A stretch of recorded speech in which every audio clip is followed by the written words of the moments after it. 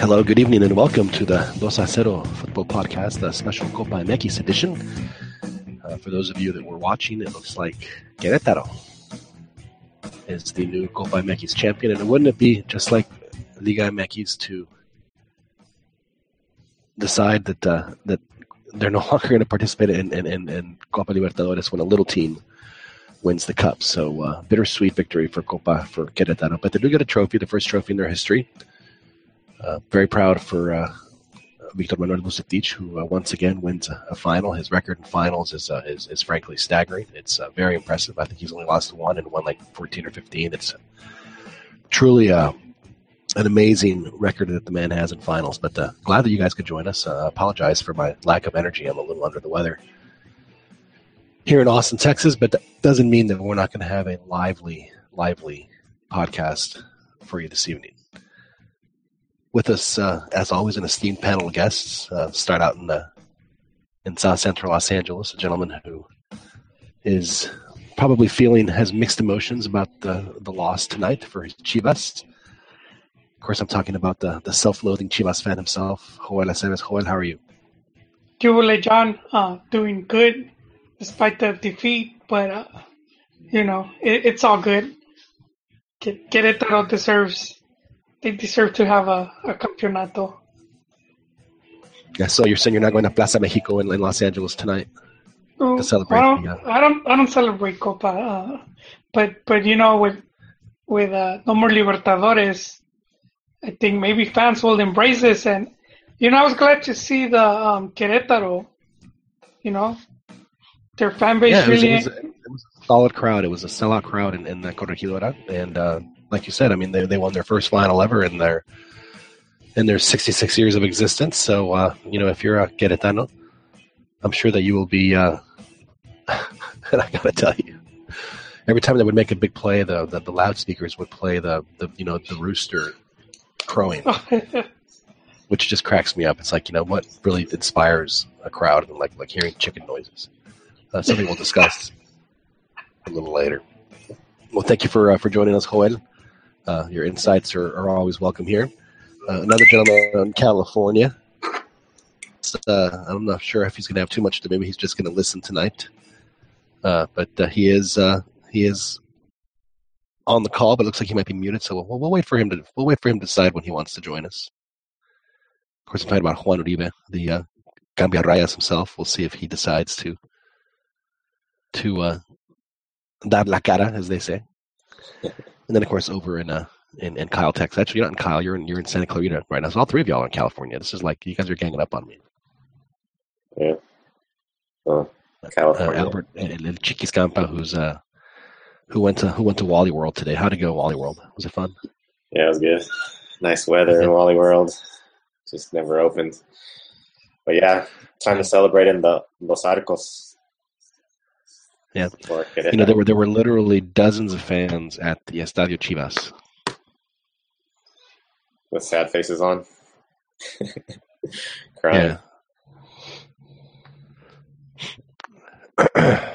Yeah, that was a good game. I watched most of the first half, and I was impressed with the speed and quickness that they countered with the Chivas.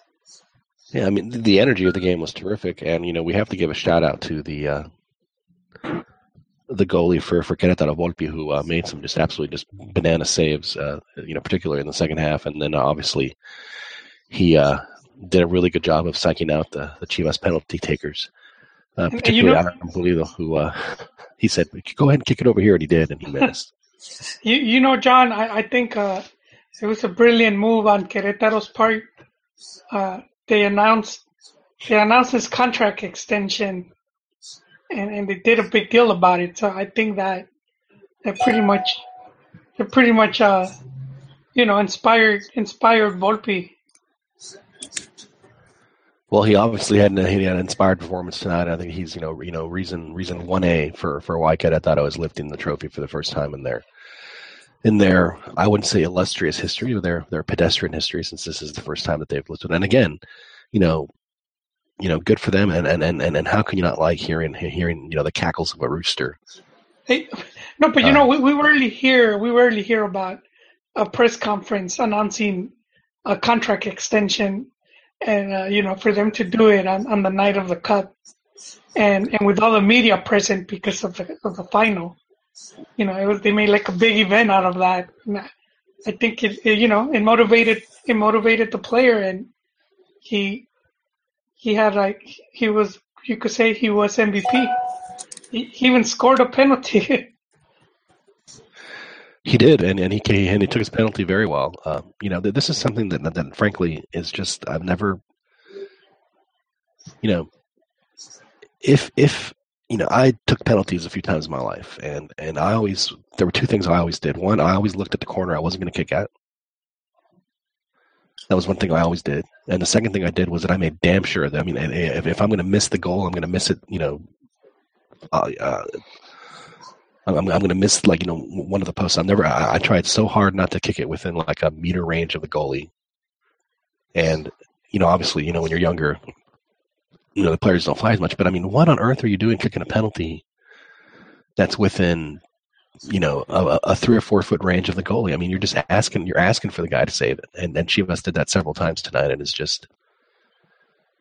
If the guy saves it, if you're going down, low into the corner, high into the corner, terrific goalkeeping. But if you're kicking it, within the middle of the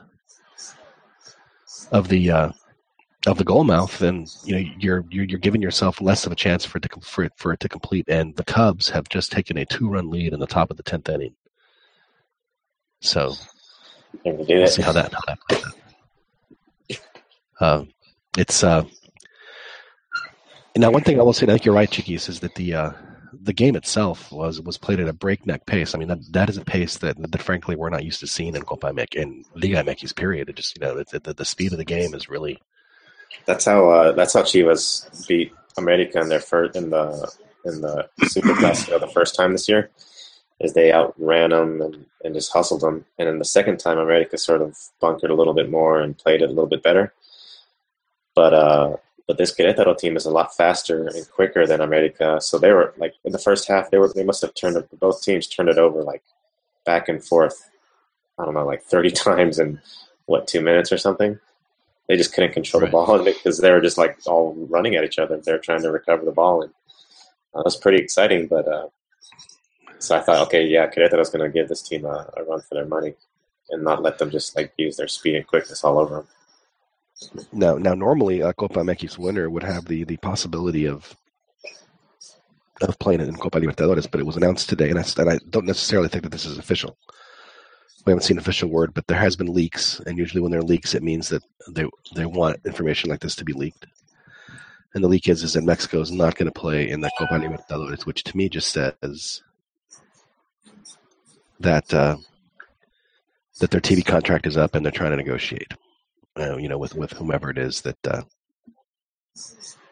it's Televisa or Fox or ESPN or whoever it is. So I don't think that it's completely dead just yet. But the fact that they changed the calendar is telling. So are you guys watching the ceremony? I am not. I am watching. Actually, I'm watching the baseball. Like I watch baseball. Like. Oh my gosh. It happened again, man. Is Vergara over there getting his second place trophy?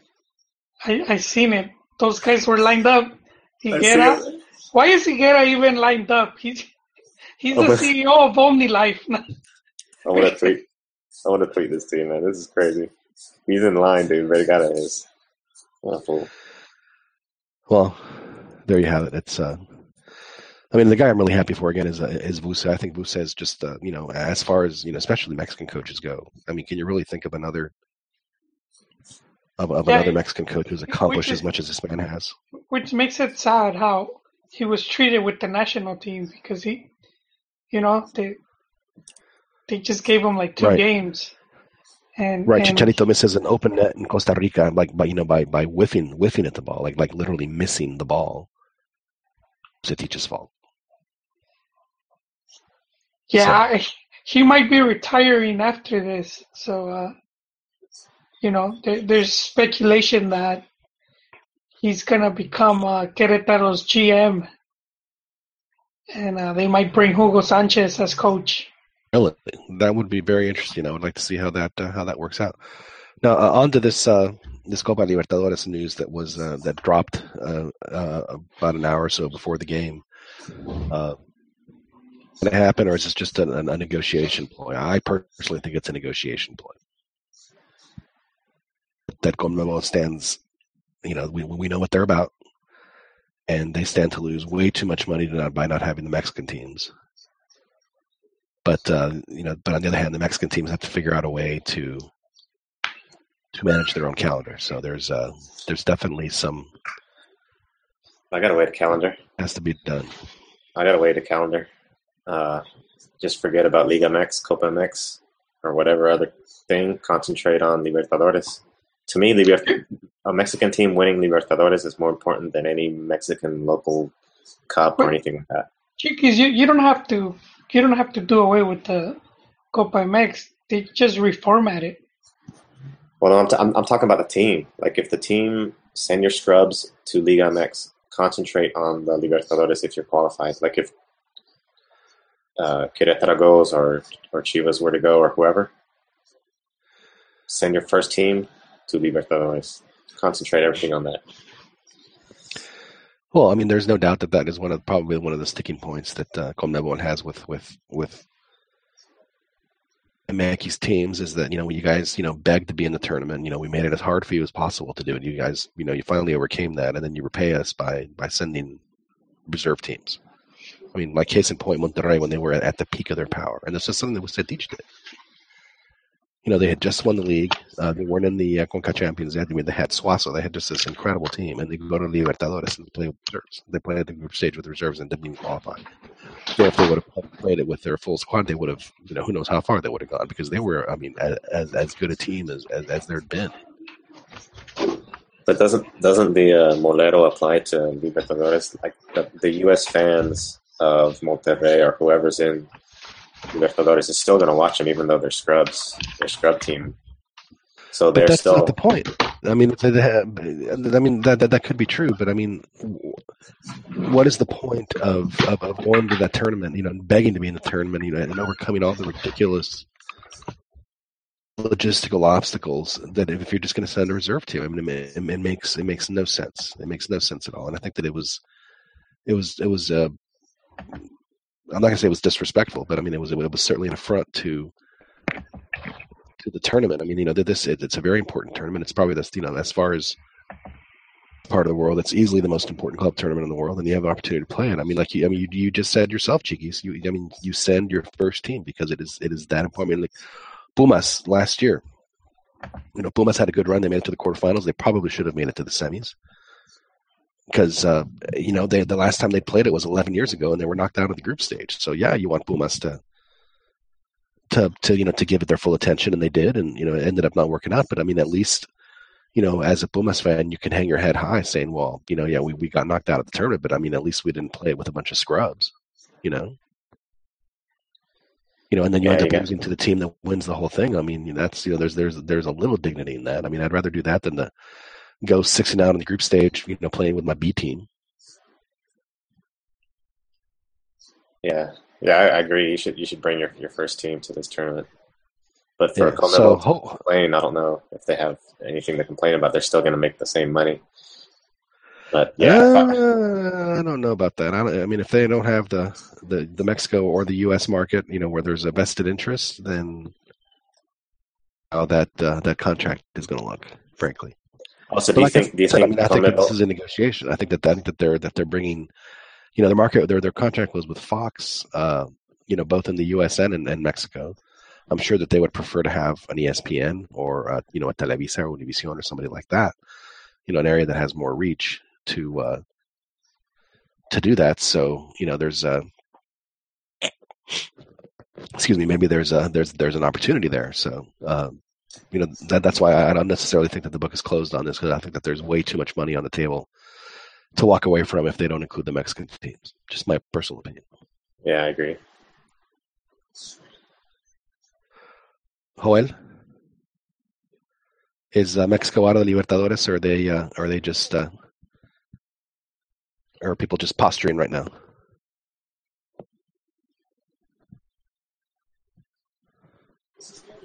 We'll never know. We'll never know. Joel. We'll never know. Hohen must have a chore to do. They're at the homestead. Hey, Papi, will you take the trash out? So we'll see how that turns out. But I think, John, they are out for now. You think so, Joel? Yeah, we might spend a season or two without it, and then they might reformat it again.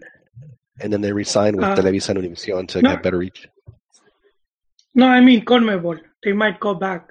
Oh, I understand. Well, what I'm saying, I mean, one of the reasons why they're doing this is because their TV contract is with Fox is up. So, there's something to be said about negotiations, and again, when stuff like this is leaked, it's usually by interested parties. So we'll see how that turns out. Now I've noticed that the Camille Reyes is back on, but he's still muted. I wonder if he's gonna, as Rafa Marquez said after the 7-0. I guess we'll find out here in a little bit. Now back to the Gallos. So they have this thing that's the sound effect that every time they do good play, you hear a cock-a-doodle-doo, the rooster crow. And it reminds me, you guys are familiar with the radio station in Mexico, Stereo Rey? Stereo Rey. No, I'm not. No, it was like an easy listen. It was all over the country. I knew it because that was what my grandmother listened to. So it was like easy listening, and like every in the middle of a song, you'd hear the the cock-a-doodle-doo of the thing. So it just reminded me of that. It was like, wow, that's kind of weird that they would do that. But I guess if you're the Gallos Blancos, I mean, what else are you going to play? You have to play a rooster crowing whenever your team does something good. And then I did like the fact that their mascot, who is obviously a white rooster, was part of the celebration, and he got his trophy, and he was very happy. So kudos to the Gallos Blancos for winning. And Joel, you are right. The goalkeeper Volpi. I mean, not only did he have the game of his life, but he totally psyched out the Guadalajara penalty kickers. He played mind games with them and ended up working out for him. And there's something to be said about Pulido missing another key penalty strike. His head is not good with ball yet. He needs to, he hasn't played for 2 years. It's gonna take him some time. I mean, he was pretty much a non-factor this game. He hasn't, there is high expectations because of his price tag. So that's the one player that they bring him to make a difference in these big games, and for him to, the least he could do is score the penalty, and to be missing on that, Right. Now Pulido seems like, he reminds me, I mean, he's more of like a striker that's cut from the cloth of a Chicharito, a guy who is a good finisher in the box, but not necessarily a guy who helps set up the plays as much. Now Chicharito's obviously gotten a lot better at that. I don't think anybody denies that, but when you have 2 years of inactivity, you're going to be rusty, and so, I think Pulido's, and he showed it a little bit more in this game. He uses his body well. He can protect the ball really well. So he's sort of like Oribe in that aspect, but he can also dribble, and he's really quick and finishes. I mean, there was one part of the game where I had to disagree with Joel on what he said, where he was actually pretty dangerous. He would control it, and he even passed it to the Chiquis was, but he didn't score, man. No, he passed the ball down right into the middle to Gullit, and he was like wide open, and Gullit like does some like half taken kick, and it goes to the goalkeeper. That's the other guy. Gullit has also been very inconsistent, and that's what surprises me about these past 2 games, the one with America and this game. And even everyone is saying that Almeyda put in the B team against America and today. And what is Orbelin doing on the bench the whole first half and then part of the second? What is Brizuela? Just because that dude got injured, but Brizuela coming in most likely To he would show have you came in.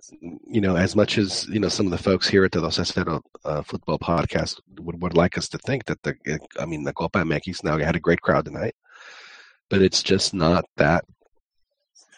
It's not as important a tournament one would want folks to think it is. Now, they can make it very important by, say, raising the level of the prize money. Think of a team like Gallos, who, I know that they're well paid in Mexico, but I'm sure that that their salaries are modest compared to other teams. I'm sure that it was a big deal for them because this is mailbox money that they weren't expecting. This is you bought a scratch off and you won 20 grand.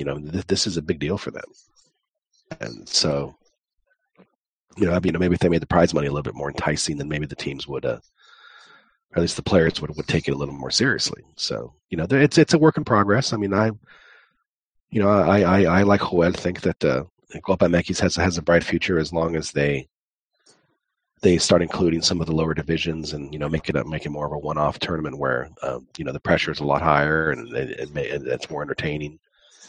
Instead of playing whatever it is, like 6 or 7 games, like in groups, it just doesn't make any sense. So, obviously the fans are responding because, at least in the later rounds, there were some very decent crowds at the stadiums. Of course, it was nice to have some of the more popular teams in the league continue to participate in that, and that obviously helped them a lot. It's, let's just say that a Chiapas Atlas crowd is not going to be the same as for Chivas or America. No offense to our Chapaneco or Rojinegro fans who listen to us, but, Sometimes we drop truth bombs here on the Los Estados Football Podcast, and that's just the reality. Just the reality. But you're right, Chiquis. Why didn't Orbelin play the whole game? Orbelin to me is the heart and soul of that team. He's the bedrock, the cornerstone of what Chivas does, both offensively and sometimes. And you would think that in a cup final that you would want to play at least a handful more of your integral players. Yeah, it's sort of like he gave it away. He was like, "I'm going to go for this with these sorry players, and hopefully we'll win." They got lucky against America. There was a referee error mistake, and they got lucky against America. But you know what? There's also this pressure to get a lot of these guys that Chivas paid. They broke their piggy bank to get like the Gallitos and Pulidos and the Gullits. They paid all this money and their bench. So there's this pressure to win something or to get them playing well together again. Because the other thing is where it's like, did the club really need them if they're doing better without them? The Cubs are 1 out away from winning their first World Series since Mark Twain was alive. They need to get rid of Gullit, man. I think they trade him or something. Well, he'll end up. They end up in Queretaro, right? Isn't that where the Chivas cast-offs end up? Yes, and there's a good relationship right there through Higuera that he's related to the president. I forgot his name, but the president of Querétaro, they're cousins. The Grupo Imagen guy. Yeah, he even owned the club for a day. I know I mentioned it before, but that's right. He, I don't know, something went wrong with negotiations, and they took away the ownership. But yeah. That recently had an owner that nobody knew who it was. It was like a silent owner, a mystery owner. Was it you, Joel? No, you know what? No. What club was easy to own was León. They were worth. They got bought like around $5 million a few years back. $5 million. If there's a team that is in desperate need of a new stadium, it is León. I mean, that is just a really good atmosphere. But that stadium is so just. How do you value a club at that much? I mean, Chivas USA was Vergara sold it back for like 20 million, and then MLS sold the Chivas USA franchise for about 100 million or 120. So how is Leon worth 5 million? It's one of the. Well, it was probably officially 5 million, and it was probably worth about 30 million under the table. Sorry, guys, I just got here as fast as I could. I'm worried about the Cambia Rayas doing something drastic. You okay?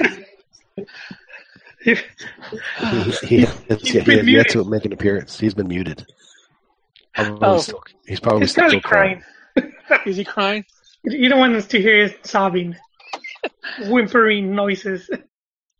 Did he roll and try not to cry and then cry? He did the what I call the ugly cry, where your face contorts, because you're trying not to cry. He probably froze his face in a position that's really hard for him to talk right now. I think that's. Now, we have to worry about both Cambia Rayas. Yeah, I know, because I was about to say, which Cambia Raya are we talking about right now? Well, right now I'm talking about Cambia Rayas padre and Cambia Rayas hijo. Uh-huh. Has yet to. He would be Cambia Rayitas, I guess. How are you guys doing, man? Good. Ronnie in Philadelphia has joined us. It's late. It's already Thursday for Ronnie, and then Daniel Preciado has checked in with us too, out in Oceanside, where it's I'm sure a lovely, comfortable 62 degrees. John, are you sick? I am sick. Can you tell I have my radio voice going? Yeah. Oh no, here. Sounds good, man. I heard that voice and I got scared. No.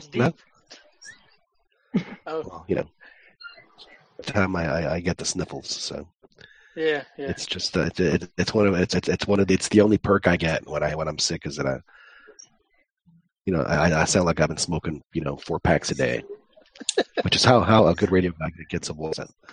They're not doing any exercise. The only exercise they're doing is inhaling cigarettes. Uh-huh. Don't let them tell you any different. So, but all right. So what were the topics for today? Well, we touched on the Gallos winning their first trophy ever. Kudos to Vucetich for another final. The guy's like 15-1 in finals. It's incredibly impressive, his record. I know. When you think about it, Tecos, Leon, and he did it when these were very small clubs with very little money. Yeah, he did it at Puebla and just these crazy places where he won titles. It's insane.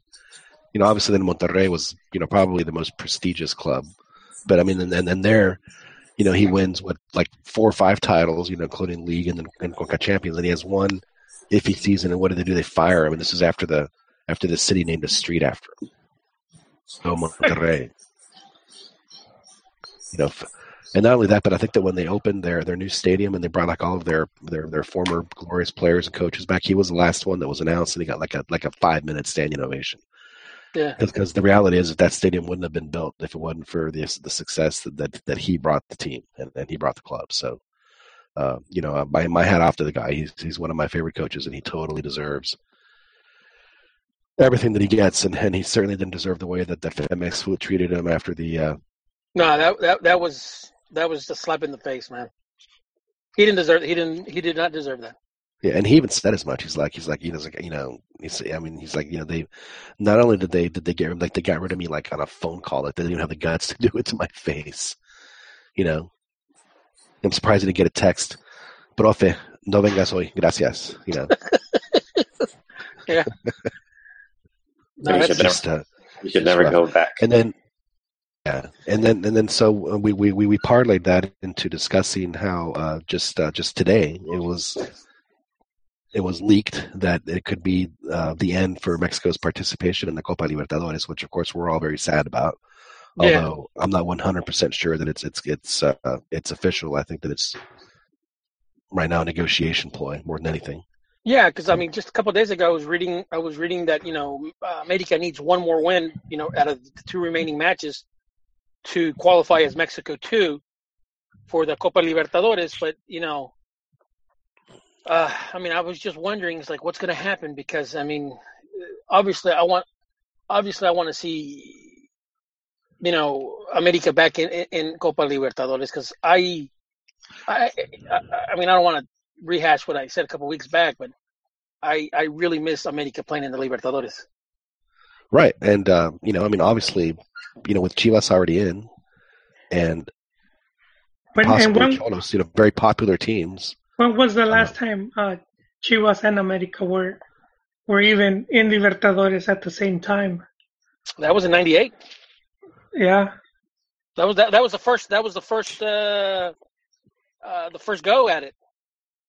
Because the first time they went, they didn't have the knockout stages. It was straight up Chivas and America, I guess for promotional reasons.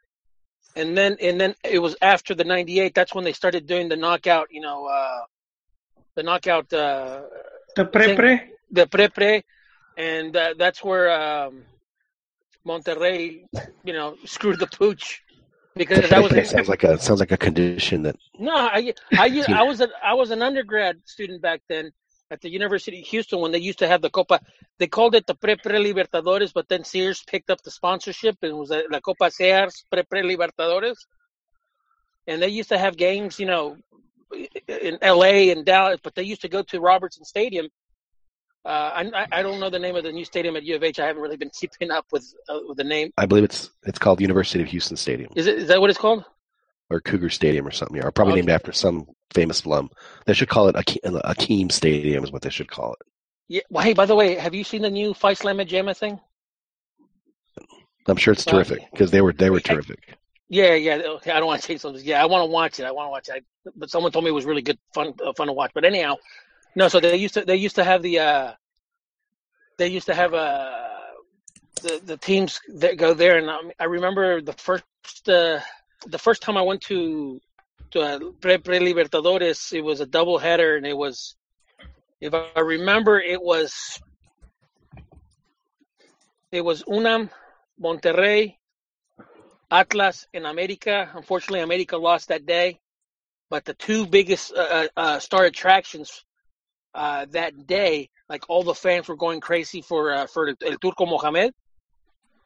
And what's his name for Pumas? It was Horacio Sanchez. So Hugo Sanchez's nephew. Ron, didn't he end up playing in like second division Guatemala? I don't know if he went to Central America. But I do remember reading that son, the one that died a couple years back, Hugo Sanchez Jr. and the cousin were both at odds with Hugo Sanchez, the legend, because according to them, it's like that Hugo didn't really do much for them, or basically just kind of like playing time that they desered, or they deserved. I don't know. I don't know. I mean, he had. I think Horacio had a more promising career at the beginning. A prospect. I think he was more of a prospect. But I wonder how he got the gig. Who's that? Horacio. Oh, obviously the name. So I mean, it's funny because it's a double-edged sword. It can open doors, but it can also, bite you. Yeah. Did you guys see that video though? It was like a former Mexican star, and he's playing in Central America. And isn't somebody playing in Costa Rica right now? No. Yeah, this was better, dude. Landin. Luis Ángel Landin. Yeah. The ride to the stadium, they jumped in back of a truck. Oh, that was Carlos. That was Carlos Cobos. That was Carlos de los Cobos Carlos when de he los was coaching. Cobos. That's how he was scout the team. Yeah, he was talking. And this is first division. This is a good first division. Well, relatively speaking, in El Salvador, where the guys would go and pick up trucks and But no, yeah, Landin. There was an article a couple weeks back or a week back, And I remember when he went to the Houston Dynamo, they thought that they'd signed like the next coming to Jesus. I mean, they were so excited about the guy. It's like, I was like, really? Are you sure you know what you got there? So he was one of the quemados from Carson, the Carson quemados. He and Torito and Gaucho, they've never been seen or heard from since. Poor guys. And the other guy retired, Santiago. Hey, Gauchito, Yeah. Gaucho Avila. Hey, what's up, guys? But Gaucho Avila, he got injured a couple years back, so his career is done. oh, he's here. Oh, he talks. Oh, he talks. Speaking of the devil, what's up, guys? I'm sorry, man. Good. Why is it a sad flute? Sad flute. Hey, let me ask you something. Though. Does the sad flute apply for Jolie? No, because Joel he's a self-loathing Chivas fan. He's numb to it. He's happy that he's happy. He's happy He that he lost, exactly. right? He had mixed emotions tonight. He's sad that Chivas lost, but happy that it happened to the management staff. Yeah. Juan, I wanted to ask you, what's up with Almeyda not being able to beat teams that are playing a man down? And team you actually end up playing worse. Dude, what does the team do? They're a man down. What do you think? Do they venture forward, or do they sit back and? Queretaro wasn't sitting back though. They were still going balls out. So I didn't watch the game, but tell me what does the team do? Chivas look bad, dude. They look. Hey, but didn't Fern correct you? And he said that he beat Santos and Santos had a man down. When was this? I don't know. Fern brought up the stat, dude. I'm quoting Fern there. Fern, is he there, Fernando? The senator has Cambia raya, hijos. Cambia rayitas is not here yet. El senador, por favor, es el senador. I'll look it up. You know Cambia what, rayas, though? hijo. I think they choked on the penalty. Well, yeah, I mean, what you missed actually was a master class in gamesmanship by Volpi, the Queretaro goalkeeper. I mean, it was as impressive as what the Dutch goalie did to the Costa Ricans in the World Cup. Just completely took them out of their head, and it worked. No, you think that they would be immune to that? Does he play like? What I heard? I didn't see the game. Trust me when I tell you that it was a master class in gamesmanship because I watched it happen. So what I heard is that he had the game of his life today. He did. He had two saves that looked spectacular, but they really weren't because they kicked it right at him. But he did have one that was really impressive, and then it was on a corner kick, and that it was probably the play of the game. There's no question. But but the penalty kicks were him just totally getting into the head of the Chivas players, and you would think that that Almeyda's Jedi mind tricks would be strong enough for the players to withstand such a devious move into the dark arts, but it turns out that it did not. In fact, the last guy that missed that gave the trophy to Queretaro was Alan Pulido, who the guy said, "You're going to kick it over here. You're going to kick it over here," and he did, and he hit the post. Which Pulido took a sad selfie afterwards to. With Jolie, I imagine. Hey, yeah. Chivas didn't beat a Santos team with 10 players. Santos actually had 9 players.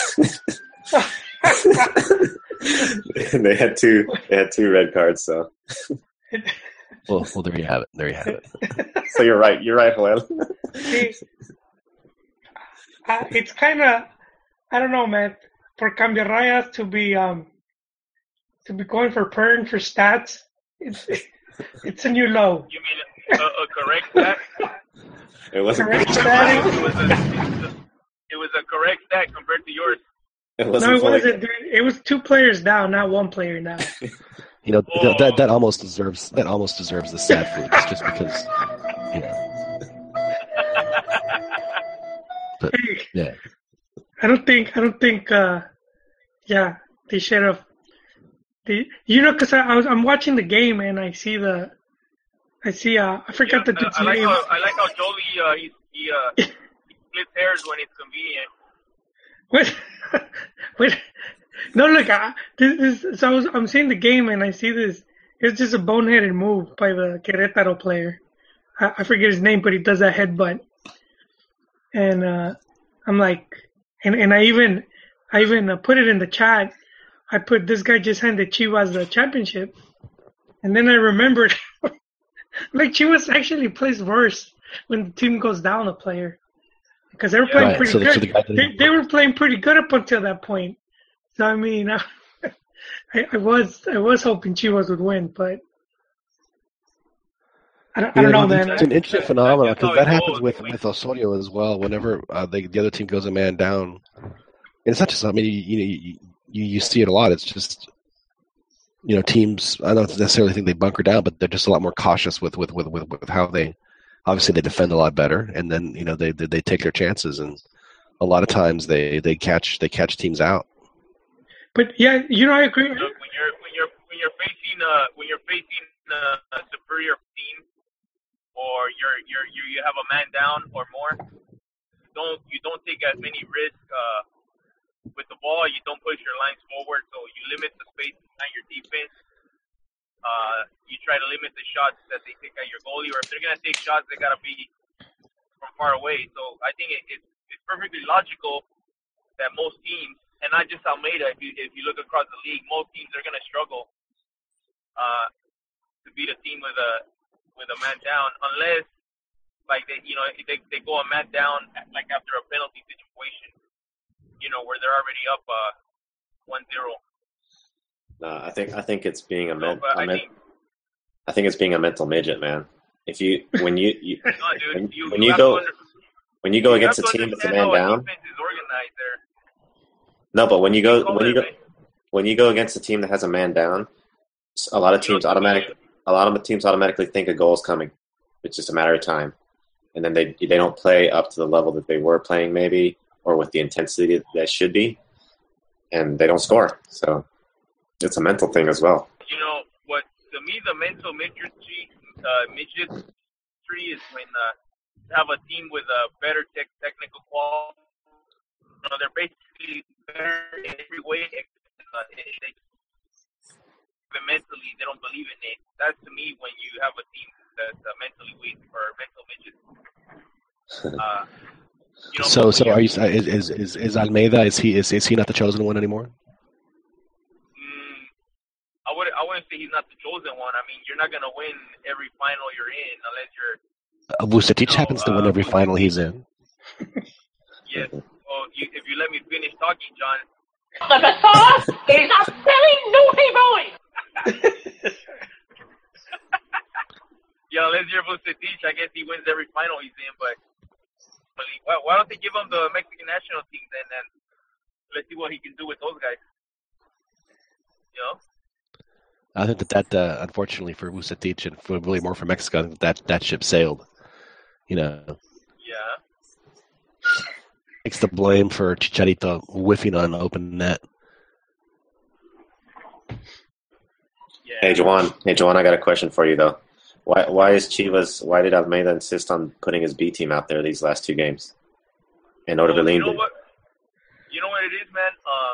I didn't see the game now, but if you look at it, if you got a team, for example, in this tournament, the CopaMX, what is it designed for? It's designed to give exposure, give playing time to your B team, right? But his B team are all the big money signings. Well, Pulido, Gallito, Gullit. I know that, but that's merit. Alanis, Pereira. I mean, just go down the list. Michael Perez. Look at how Orbelín, Pineda, Saldivar, Cisneros, all these guys are playing. It's not that that he's playing fair. Is that those guys are keeping these signings on the bench. And you know what? I think as a manager, Almeyda couldn't wish for a better situation than having that type of internal competition. Now, back to Beto's question, why would he do that? Because this tournament is to prepare that team. Now, you might say, hey, he's pissing away this tournament. And you can look at it that way, but to me, that shows the depth in Chivas. And, I mean, where else is Gullit, going to get playing time, Hey, but Juan, there's also a lot of pressure to have these guys. Ultimately, they're not paying all that money, and especially in wages, to have these guys playing the Copa or to be in bench. But they just fell short. They just proved to you that they're not ready to win a championship. So I think if I'm the manager, even if you say if there's pressure, well, here you go. Show me that there's pressure, and they just showed that they're not the quality. You know what it's like? It's like if you're a Chivas fan and you go see a show and you're expecting this. All right, what do you get? You get this instead. Hey,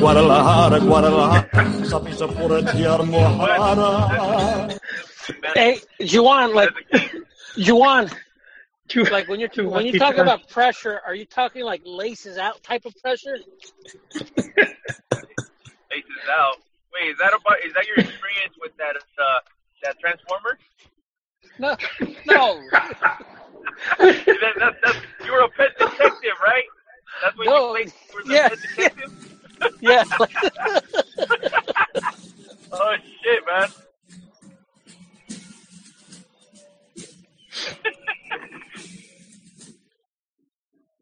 Hey, one comment though on going to the red card on that guy. What Pocho Ponce did was actually pretty great. He trolled that dude. He got him to headbutt him, and he got him ejected. And I think I was telling Joel last night when we were talking that that's what. Because I was watching the German repeat game of one of the U.S. players. I forget what. Oh, Bobby Wood. He got trolled just the same exact thing, and he did an elbow to the guy, and he got ejected, and they lost the game.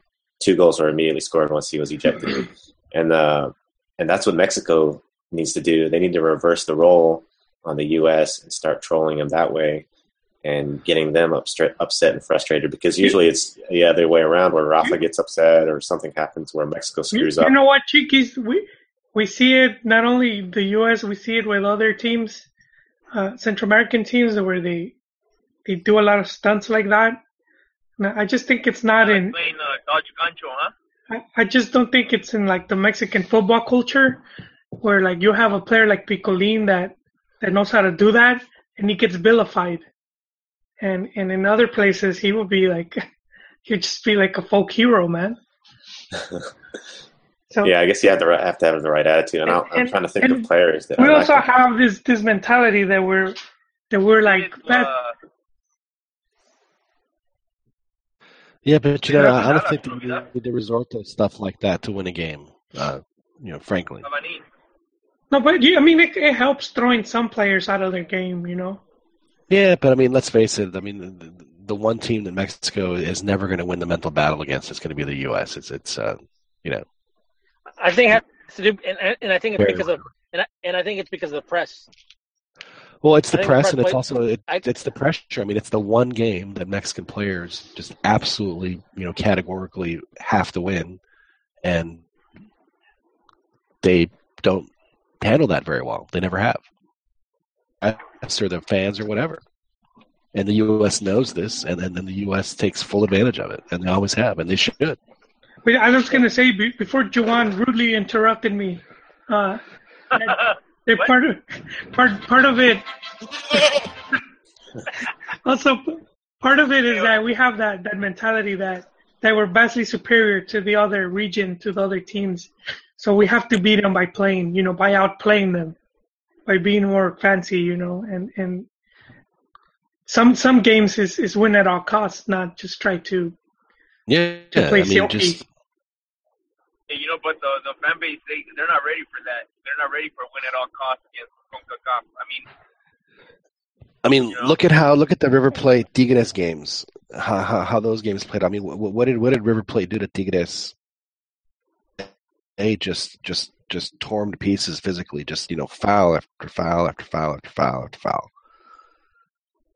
Totally took Tigres out of their game, and then River Plate, sensed that, and they pounced and they won 3-0.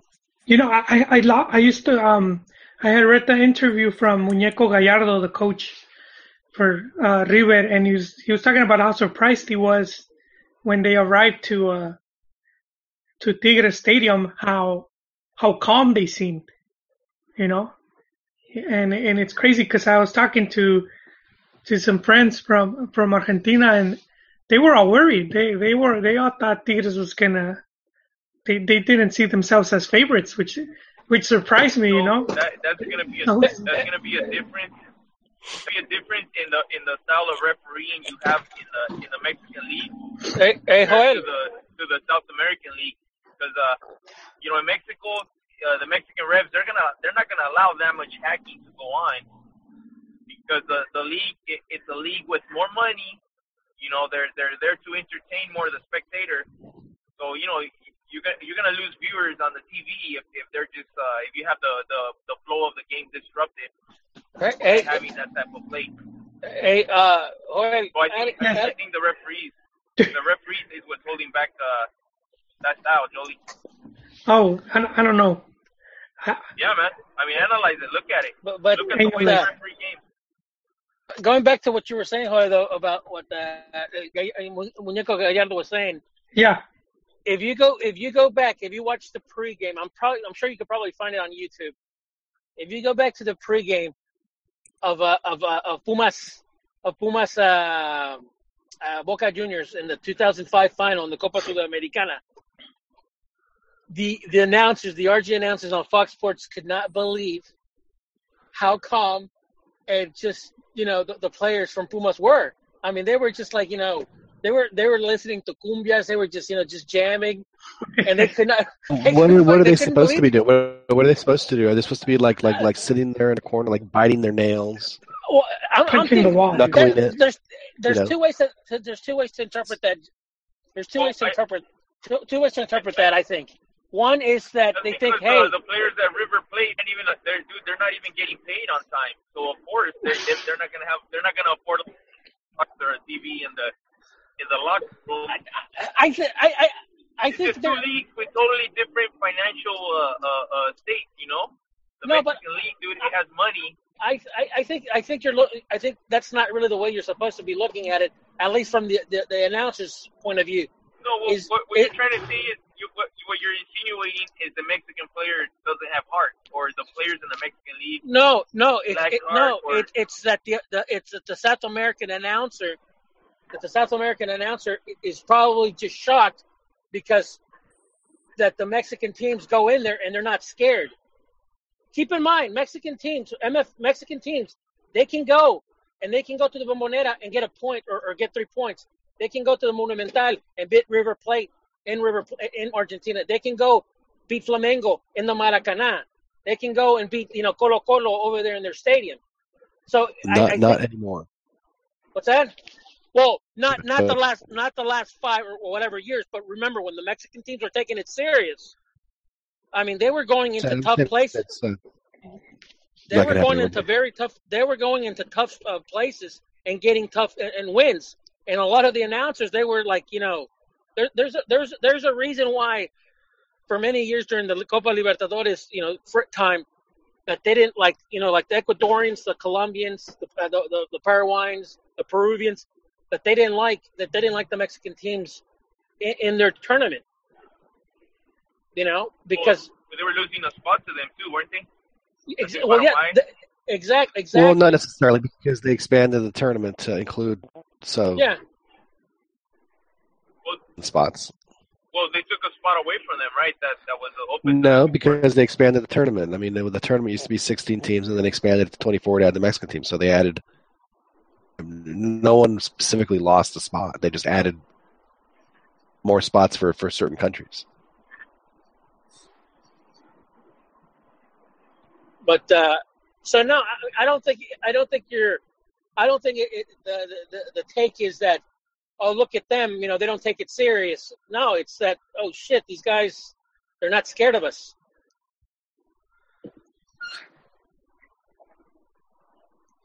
Well, that's why they cheated them with a referee, the questionable referee.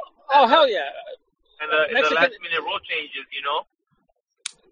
Yeah, I mean. Speaking of referees, the referee that was chosen for the Mexico-U.S. match was the cat out of Guatemala.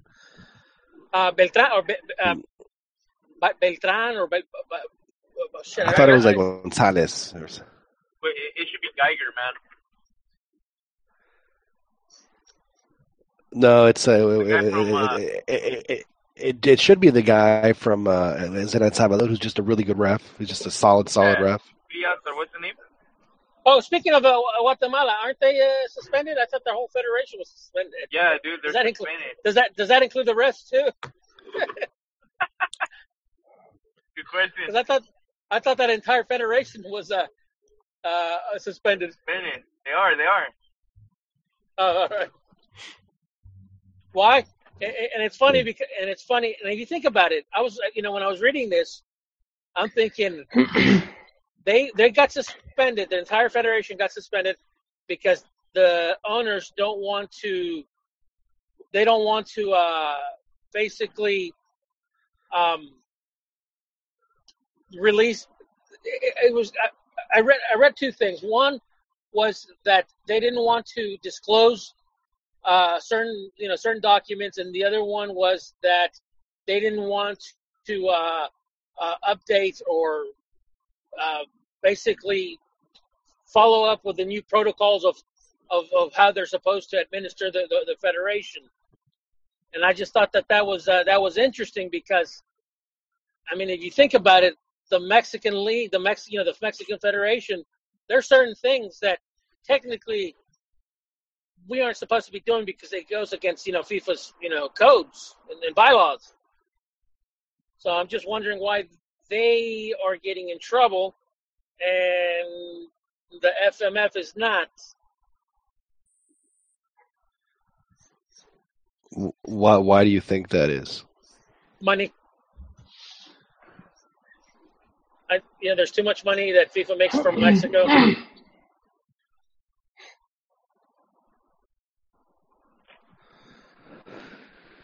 Exactly. One thing I want to end with, at least I'm going to end with, y'all can obviously continue to do what you want, but I'm going to step off here in a second, was Cup is coming down. The bidding is open, and there's speculation that there might be a joint bid between whether it's the U.S. and Canada, U.S. and Mexico, or they're going to do separate bids, whatever it is. I have a sneaky feeling if they expand the tournament to 40 teams or 48 teams or whatever it is, that it's actually going to be all three countries. I think it's going to be Mexico, Canada, and the U.S. I hope not.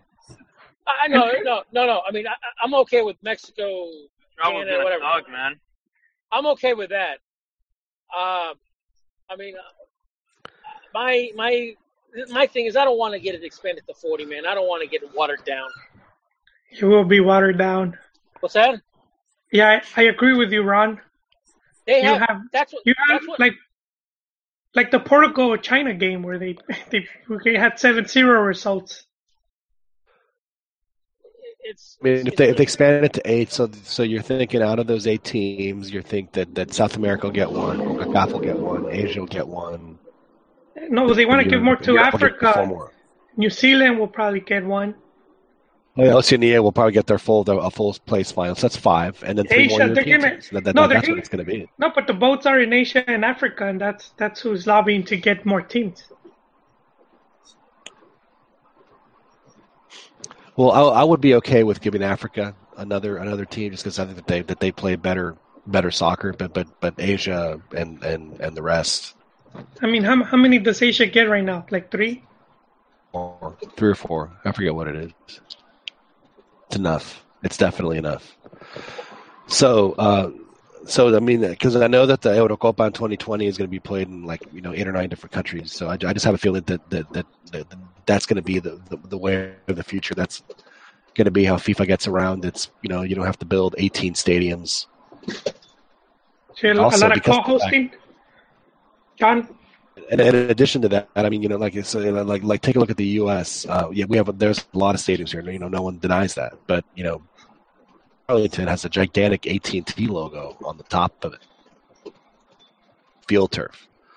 So if they want those 90,000 seats, who's going to pay AT&T to take that AT&T logo off, and who's going to make sure that the grass is good quality? Like if they're going to have 4 or 5 games there, that it doesn't have. I don't think they need to take it off. I think they just don't show it. Oh, believe me, they will take it off. They took it off the Allianz Arena. That is true. Take it off. They changed the name of it too. Yeah. It'll be Arlington Stadium or whatever it is. In Germany,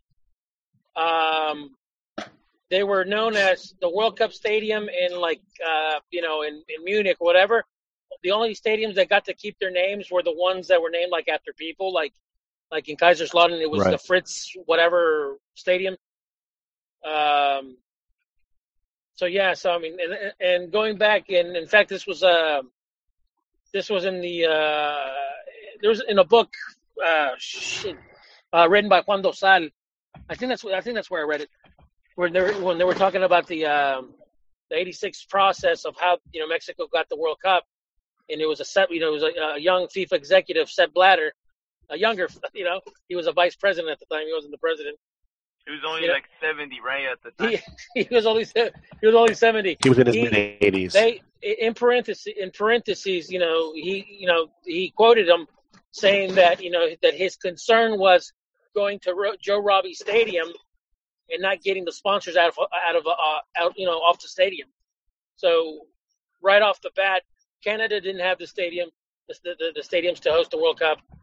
The U.S. had everything, but they didn't have assurances from the sponsors and the NFL owners at the time. Wait, which World Cup is this? 86 or 70? When Colombia said, hey, in 86, when Colombia declined, said that they couldn't do it because the thing about it, Colombia kind of got screwed because when they applied, it was still a 16. The U.S. also got screwed because they had made a strong bid to host it. And they should have gotten it over Mexico, because Mexico had just hosted.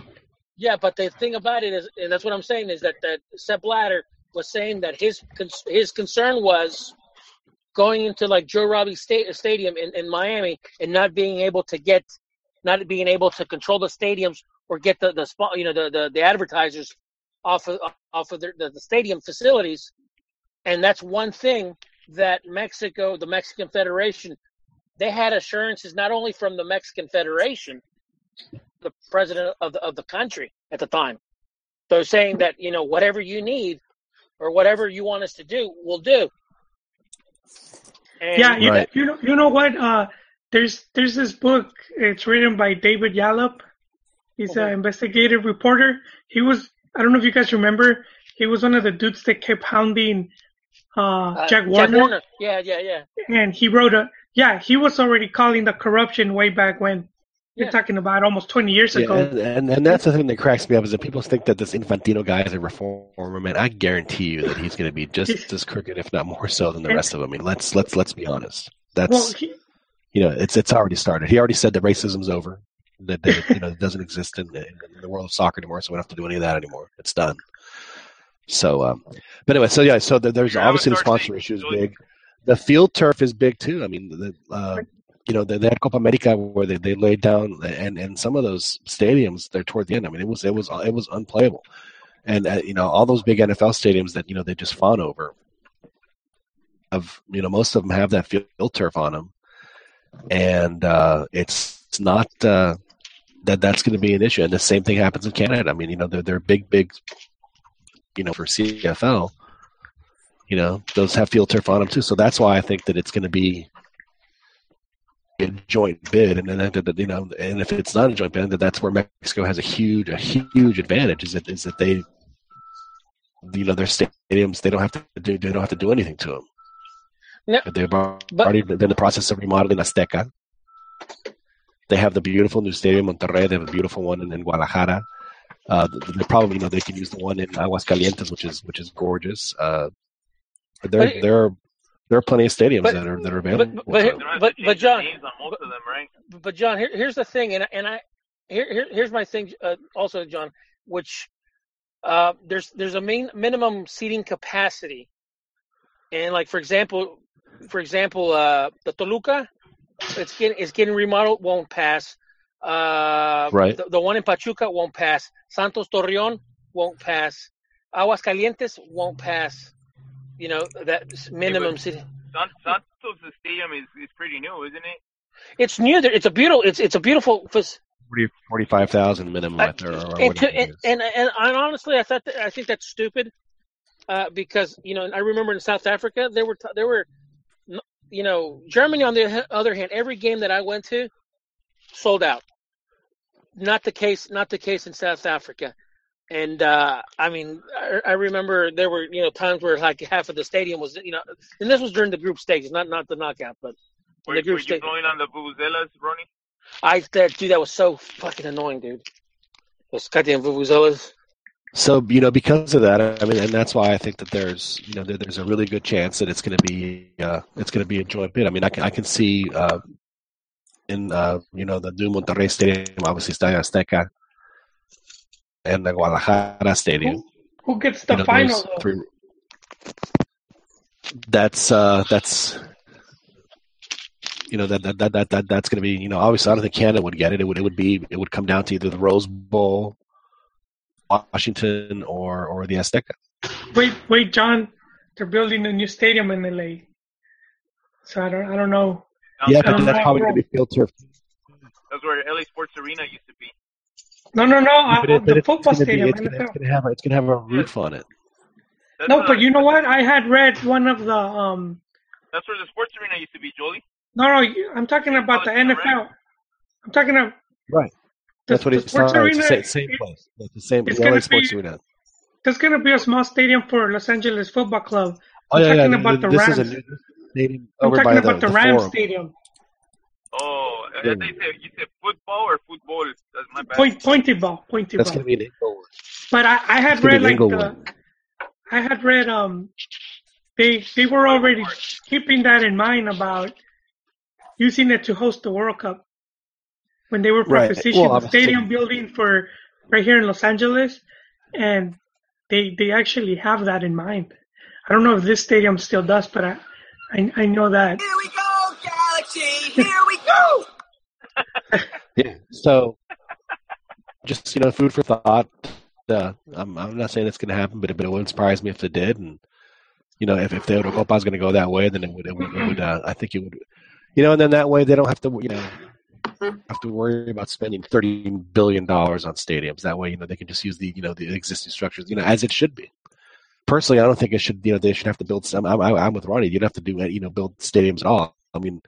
I watched the World Cup in Brazil, and it could have been in France or Italy. Those stadiums had no character at all. They had nothing. They looked like just your average. Remember in the 70s when Cincinnati and Philadelphia and Pittsburgh and I forget what else, they all had like when St. Louis had stadiums that looked exactly like things. Yeah, the Three Rivers and that's what those stadiums reminded me in Brazil. And it's such a shame because I'm sure that like the stadiums that they should have played in, like the ones that are already existing, I'm sure have a ton of character and would have been perfect. There'd been nothing wrong with them. No. They had to have an elevator for Sepp Blatter if he deemed that game worthy of me coming to go see it. With the money that they make, they really don't need every stadium to be 40,000. They don't. They make it in other ways, and I think that's just so stupid because you're right. They shouldn't be building stadiums just for 3 games or 4 games. That are played at these World Cup stadiums because. Isn't that where John said? I remember John mentioning that's where the money was at, though. Well, yeah, that's where you. But I think that's starting to go. Yeah. But that's going to go away. I think that's. That should. You know what, John? You know what, John? That is true, and I've mentioned this before, Real Sports, but there's other documentaries that I've seen on that's true in first world countries like Norway and stuff like that, where they're like saying, hell no, we're not going to host the Winter Olympics anymore because the IOC was demanding, they wanted to have ridiculous ridiculous stuff being built. Yeah. Yes. So what what organizations like the IOC and FIFA are doing is they're saying, okay, we know we're not going to be able to get away with this in countries like the United States, like Western democracies. Right. So why you're seeing Russia, Qatar, exactly, because they're in Honduras. Yeah.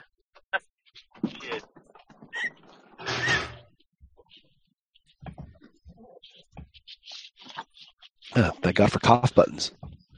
Yeah, so I mean, that's what I'm saying. If they want to go that direction, then I think Mexico has a bit ahead of them because they say, hey, we do need to build. I can think of, Leon needing a new stadium. You just go down the list, and there's plenty of places that could a state of the art stadium in Cancun. Well, Puebla, over by Puebla has zona hotelera. Puebla has a capacity, and they just remodeled theirs. Oh, it's beautiful. I mean, and there, it goes counterclockwise like it's supposed to in the Northern Hemisphere. It's just absolutely stunning. Very, very weird. Yeah. That's a very weird stadium. Although it looks like a goddamn shower curtain around it, but that's neither here nor there. Yeah, absolutely. It's bizarre. Yeah, so, well, folks, are y'all going to continue? Because I'm going to go ahead and step off. All right, John. So, hope you feel better, man. All right, John. All right, gentlemen. Well, thank you all for listening. I'm sure that these guys will continue, but I will pick it up with you all next week. Later, man. Thanks for coming on. Chiquis is now hosting the Desmadre Hour. I want to hear a hot take from Dan. Dan's been quiet. Anything goes Wednesdays. No, Ron, I was telling you about David Yallop was he wrote a book, and it's called How They Stole the Game. And he was talking about all the corruption that was going on, and he talked about how Mexico got the bid for the '86 World Cup, and he says that while they were having the meeting, that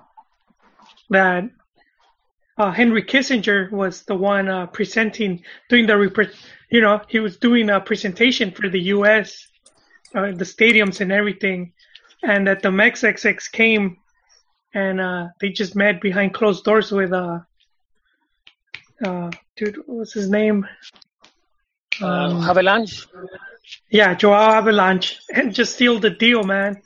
And this guy's still making a case to host the World Cup, which they needed because North American Soccer League was beginning to lose. They were trying to secure TV contracts.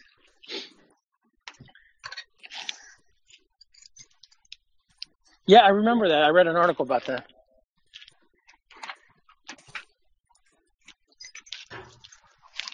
It's kind of it's kind of funny how everything just blew over, like 2 months, or when was it, last year when the whole FIFA thing or FBI thing went down? Yeah, and all over all because of that dude Blazer, man. Hey, you were asking me the other day about who was the agent along with Hurtado. Yeah. And I just remembered, dude, Guillermo Lara. Oh yeah. It just popped to my head, dude. I was driving and I was like, Hey, did you watch the interview that David Falkeson had with Billy Alvarez from Cruz Azul? Wait, no. And it was a thing like Falkeson was basically naming, like, saying one word, like he'd say something, and like he would say Club America, un rival, he would say like a rival, like a word association type of game. So when he said Carlos Hurtado, and then Alvarez thought about it, and he says, "It's an urban legend." Oh man. That's what he said. That was his answer. It's an urban legend. Did you read the did you watch watch Martin's video blog about Cruz Azul, how at the rate they're going they could be the next Necaxa Atlante? Yeah, it seems a bit exaggerated. Yeah, I thought that was a little bit exaggerated because you know the fact that the word Cruz Azul means that you screw up royally, but you have to get to the point of you have to get to a final to screw it up, and that in itself is still success. Yeah, because look at Atlas. Yeah. Dude, even Queretaro just won a title over there. Yeah, I mean, I'm saying you still have to put yourself in a position to win, and Cruz Azul, believe it or not, has done that. Although the last 2 years, I understand they haven't made the playoffs. I understand that, but that's what I was going to say. They're screwing up in lower levels nowadays. But But take away these 2 years.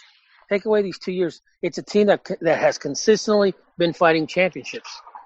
They've been getting to semifinals. They've been getting to finals, and they're consistently in there. So I think what's the name is exaggerating. Martin is exaggerating in that sense. However, here's where I don't agree with Martin, because there's a reason why Necaxa and Atlante not only left Mexico City and lost their fan base. Keep in mind, Necaxa, for 8 years, they didn't exist. They didn't exist, when the league went professional. So right off the bat, they lost their fan base. And then they tried to get cute. When they came back a couple of years later, like in the 70s, they changed their name. They wanted to become more. They wanted to improve their color chart and more European. Yeah. And they wanted to attract the European crowds, and they called themselves Atlético Español. And that didn't work out. And then was that when you became a fan of them? No, but touching on that, Ronnie, the FMF, because just a few years back, FMF was still very centralized. Yeah. And that's when they started to expand. So they used these two teams to test out markets. And they sent Atlante to Cancun, and they sent Necaxa to San Luis, which is kind of messed up. I think these teams would have survived if they played in smaller stadiums. Yeah. Necaxa had no business playing in Azteca.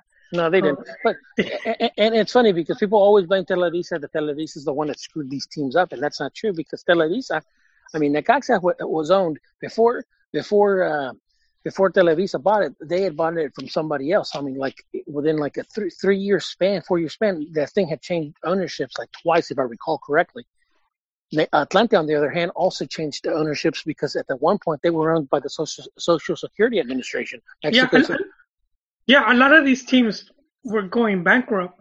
Yeah, that's one of the things that doesn't get mentioned a lot. And Chivas went bankrupt. It's part of the reason they got bought. Promotora took over, and then they got bankrupt again, and that's how Vergara came in and bought them. Atlas had also lost money. They eventually lost all their money, and now they're owned by Televisa. Monterrey, they were pretty much being used to launder money. So you had all these teams that were. So it's kind of crazy to see how Liga MX is still going strong. Yeah. And you had all these big teams just, León, dude. León went bankrupt and they got bought. I was telling these guys earlier, they got bought out for like $5 million. Yeah. And before Slim went in, a group of investors that was being led by Davino's, the older Davino who used to play for León. He was trying to buy the club from the old hotel strip joint owner. What's his name? Cermeño. you know. And you know what? But going back to what you said earlier about Querétaro winning their first title, the first trophy that they've ever lifted. I think that's it's sad. I mean, I'm happy for them, but in a way, it's like it's sad that a big city in Mexico with such a long story is lifting their first cup. This is a city that at one point had 3 teams in the first division. At one point, they had Los Gallos. They had Atlético Campesino, which, if I recall, I think that was Beto's. I think isn't that the team that you used to follow, or your family used Atlético Campesino? Yeah, Campesinos, man. Yeah. Not sure if trolling. That one and the Indios. The Indios. The Campesinos, yeah, man, but that was good stuff. No, but see that's what it's lacking. How you're saying, like even in Guadalajara, there was way more teams that were active. There was at least like 5 teams at one point. Yeah. And the FA, which I think it's like the strongest venue, should have more teams. Still, like even Nesa, which technically is not the FA, but it's very close. It's close by. It's exactly. Yeah. Because you had Atlante, you had Necaxa, you had Atlante, Necaxa, you had América, Cruz Azul, UNAM, you had Toros Nesa. I mean, yeah. right off the bat, that's 6. And then you had Toluca, which is about an hour, less than an hour or an hour away. And they never hyped or made rivalries between a lot of these teams, which would have made for really great games. And for some reason, they just didn't concentrate, or they didn't know how to work those angles. I think the owner for Atlante, what's the name? Garcés. He made Jose Maria. I forget his name. Cochonel. I forget his name. The owner. Wait, the current owner wasn't it the Burrillo Azcárraga? Well, yeah, it was him and the other guy. He was also the FMF. He had the T-shirts, the jerseys. Yeah, Garcés. I think he got Garcés.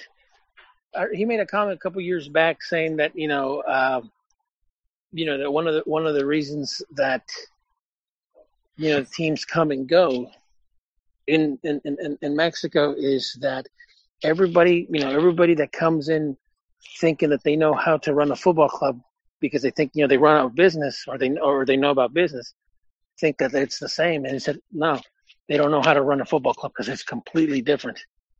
And for the most part, the fans, one of the reasons why they end up always going back to the big 4 of Cruz Azul, América, the big 4, is because fans usually from the provinces and even in the major metropolitan areas is that they've gone for many years. They've always gone accustomed to their local teams screwing them over, because they change venues, they change franchises, they change, identities. Names. Yeah, exactly.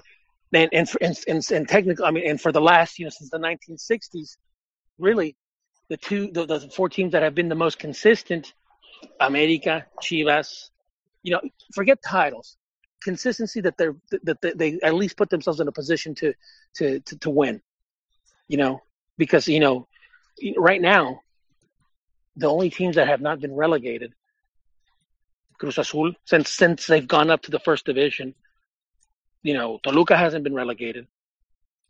Toluca, Cruz Azul, UNAM, América, Chivas. Santos hasn't been relegated, but they came in 1988. They believe it or not, for them, they've actually had, since they started, they've had quite a bit of success. Santos. And you know what? Others that you're mentioning, Tijuana is a great example because Tijuana, they were Inter Tijuana, they were Nacional Tijuana, they were Chivas Tijuana, and it wasn't until they became Cholos Tijuana and just reached out more to their local community, and they've been just consistent. That team has managed to to Yeah. to become a staple, you could say, in Liga MX.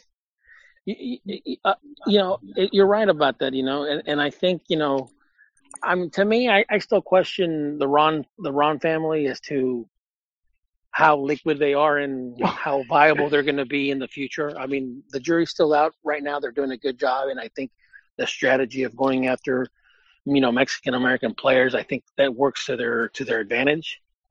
I'm still very skeptical, and I think that's just me being that's by nature. I guess I am skeptical.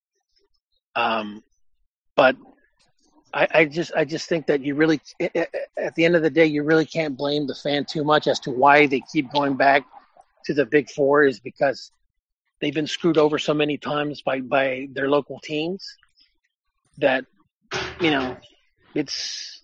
Yeah, but Veracruz, remember Veracruz, Ron, when they had two teams, one playing in second division, because they got relegated, and then they bought a franchise.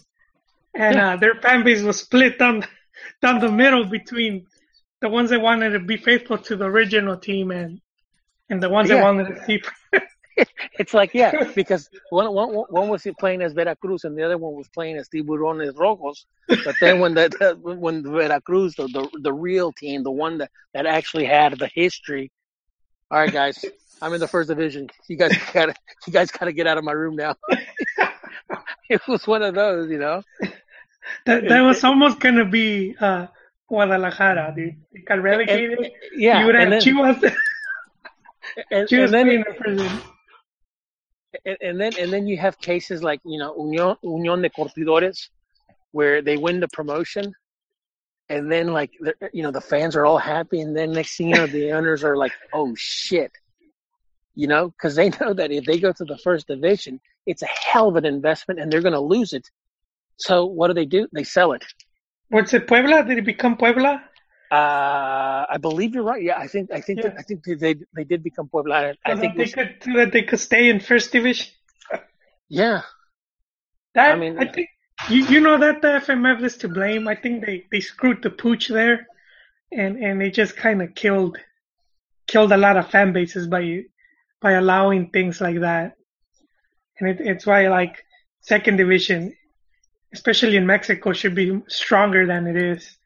And it is, but I've always said that the press. I'm not saying that they should be cheerleaders. They should not be cheerleaders, and I don't expect them to be. But to me, I've always thought it was really stupid on their part to belittle the lower divisions, because these idiots are trying to compare the lower divisions as if they're supposed to be the quality of the Champions League, and that's not what the lower divisions are about. If you think about it, the United States, look at how they market the Little League World Series. We're talking about 12-year-old kids. Think of how they market high school football, or high school basketball. Think of how they market, college football, college, basketball, college baseball, college soccer. And it's like, and I'm thinking, have these idiots they could market it. It's to their benefit and to their advantage for them to market this, because one, it's more sports for, that could be played, more exposure, but even for the press, it's more work, more jobs for them. Yeah. And you know what, Ron? There's a lot of teams currently that not too long ago, they were all second division rivals. Tijuana, León, Pachuca, Queretaro, all these teams that are doing pretty good right now, they were all second division not too long ago. And there is some really good teams right now, historic teams in second divisions. We already mentioned them, Necaxa, Atlante. Necaxa's coming up, yeah. Necaxa came up already. Forgot. Irapuato, you got Irapuato. You have La Piedad, you have Tampico Madero, you have a bunch of these teams, that have but when the press, when they refer to the lower divisions and more to the point second division, like hell, infierno, el calvario, they use those type of words like hell, or going back to the and they belittle it. And I think the fans capture this, or they take that's like, it's going to be a crap quality, so they don't invest themselves heavily into it. And like I put myself in the position of the fan that, okay, well, and I also try to put myself in the position of the owners of these lower divisions, is that both of them don't really want to commit because both of them are scared to commit to each other. Because, one, as an owner, you'd think is like, these guys are going to, they're going to go support, Chivas anyhow, and the fans is like, well, I'd rather support Cruz Azul or America or whatever, because at least I know that they're going to be there. And I think, sadly, like I said, the press has a little bit to do with that, and I think that's wrong, and I think that they should change it, and I think they should market it. Like right now, I'm glad that CopaMX is going on, and I'm glad that the second division teams are scrapping it out with the first division teams. Although the format needs to change. I was telling John, it's one of the reasons I didn't mind Gallos Blancos winning it, because even if the cup's not that much of a big deal, it still helps. It still helps bring, especially because you have like little kids, and they get to see the team win the championship, so it's more meaningful to them, and those are gonna be your fans, that your next generation fans. They're too busy watching Real Madrid though, and Barcelona. But you know what? No. Wait. Let me just answer that.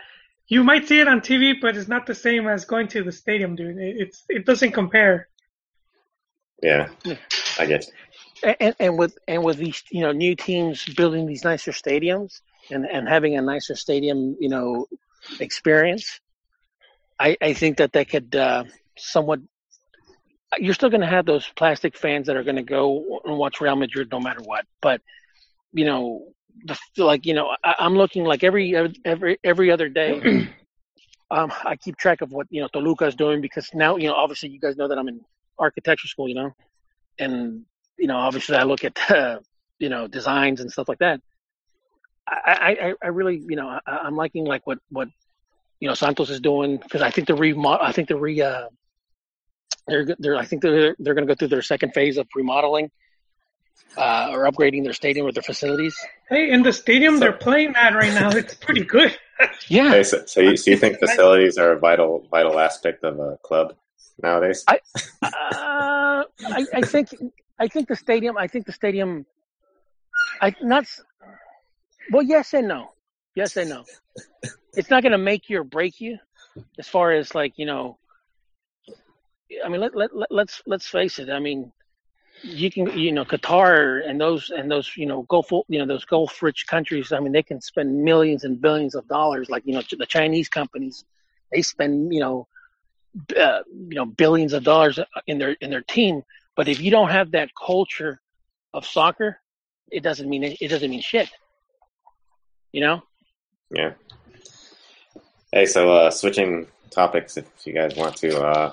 I wanted to ask you guys on what you thought, or what you guys think of the national team list coming out tomorrow, I believe, if not Friday. And the rumors I hear are that Osorio is calling up every single European, and even Salcedo. Beto, to be brutally honest, man, I've lost all faith in Osorio. That it's like reading about who he's calling. It's like, to me, is irrelevant, because I just think that he's going to play them wrong, or play them out of position wrong, or I at this point I don't There seems to be an air of confidence going on, that he's going to actually get a good result, that Mexico's going to actually change history and beat the Del Salcedo and actually do something positive. But then talking to you guys, when John was on, it was like, okay, the mentality's still not there. You guys were talking about how, we don't play those tactics, like trying to troll them into, headbutting or doing something that dumb to get a red card. Well, then, we're just going to go in there and lose again, 2-0. Honestly, Beto, if a Mexican player succumbs to that or goes into that and starts trolling and they get caught or whatever, it's just gonna be more bad press. At this point, Ivan Osorio is win the game tactically. Win and build from that. But I wouldn't consider this as okay, boom, my job is I'm safe now. Because at the end of the day, whether you beat the United States or not in the qualifiers, that doesn't mean that that doesn't mean shit, man. There's 10 games in the qualifiers. One game's not gonna matter. Yeah, Ron, he's still gonna be judged on how the team plays and how it looks. So with the whole 2-0, it's been 4 straight 2-0 losses.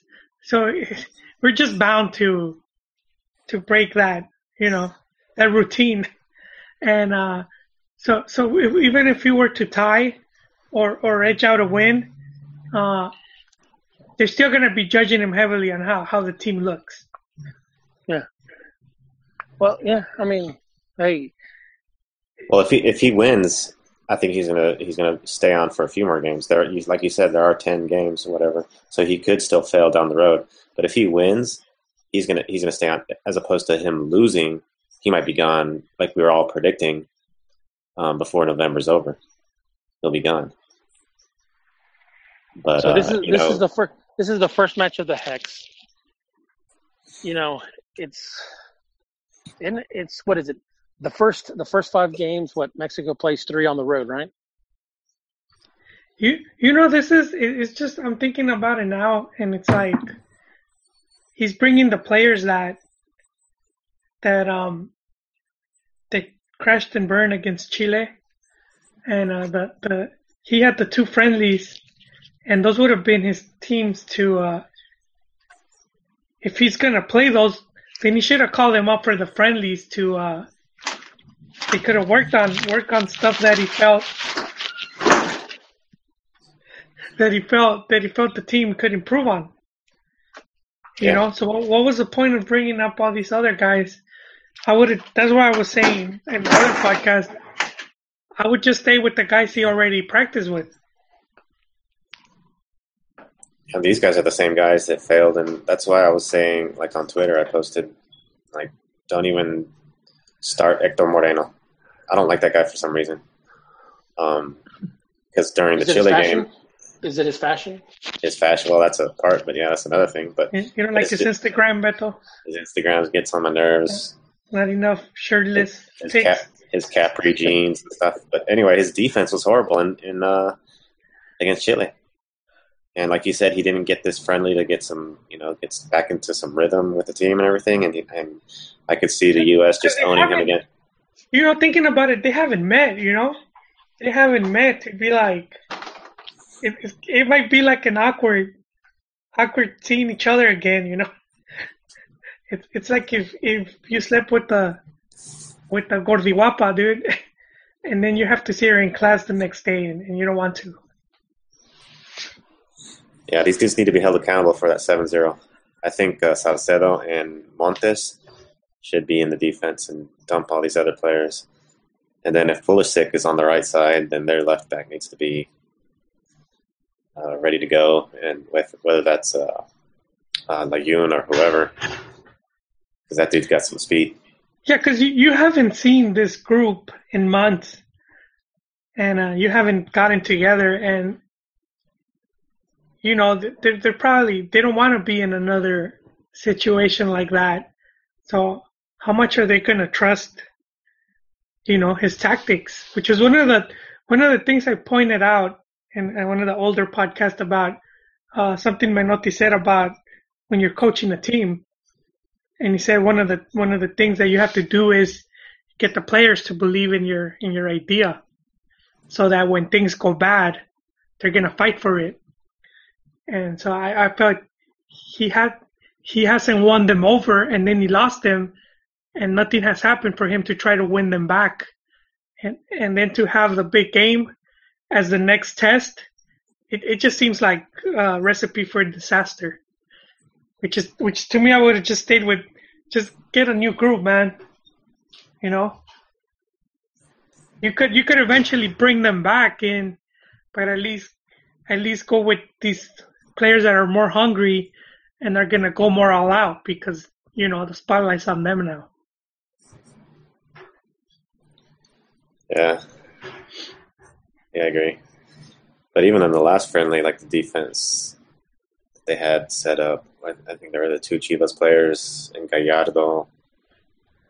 Those were new guys, and they were screwing up as well under Osorio's system.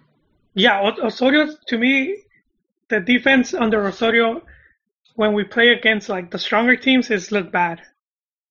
And it didn't at first because we had a really easy group, and then we had some Molero games against like under 23 sides, so we really couldn't see it, But then once we started playing the better squads, that's when we started noticing all these mistakes and all these flaws.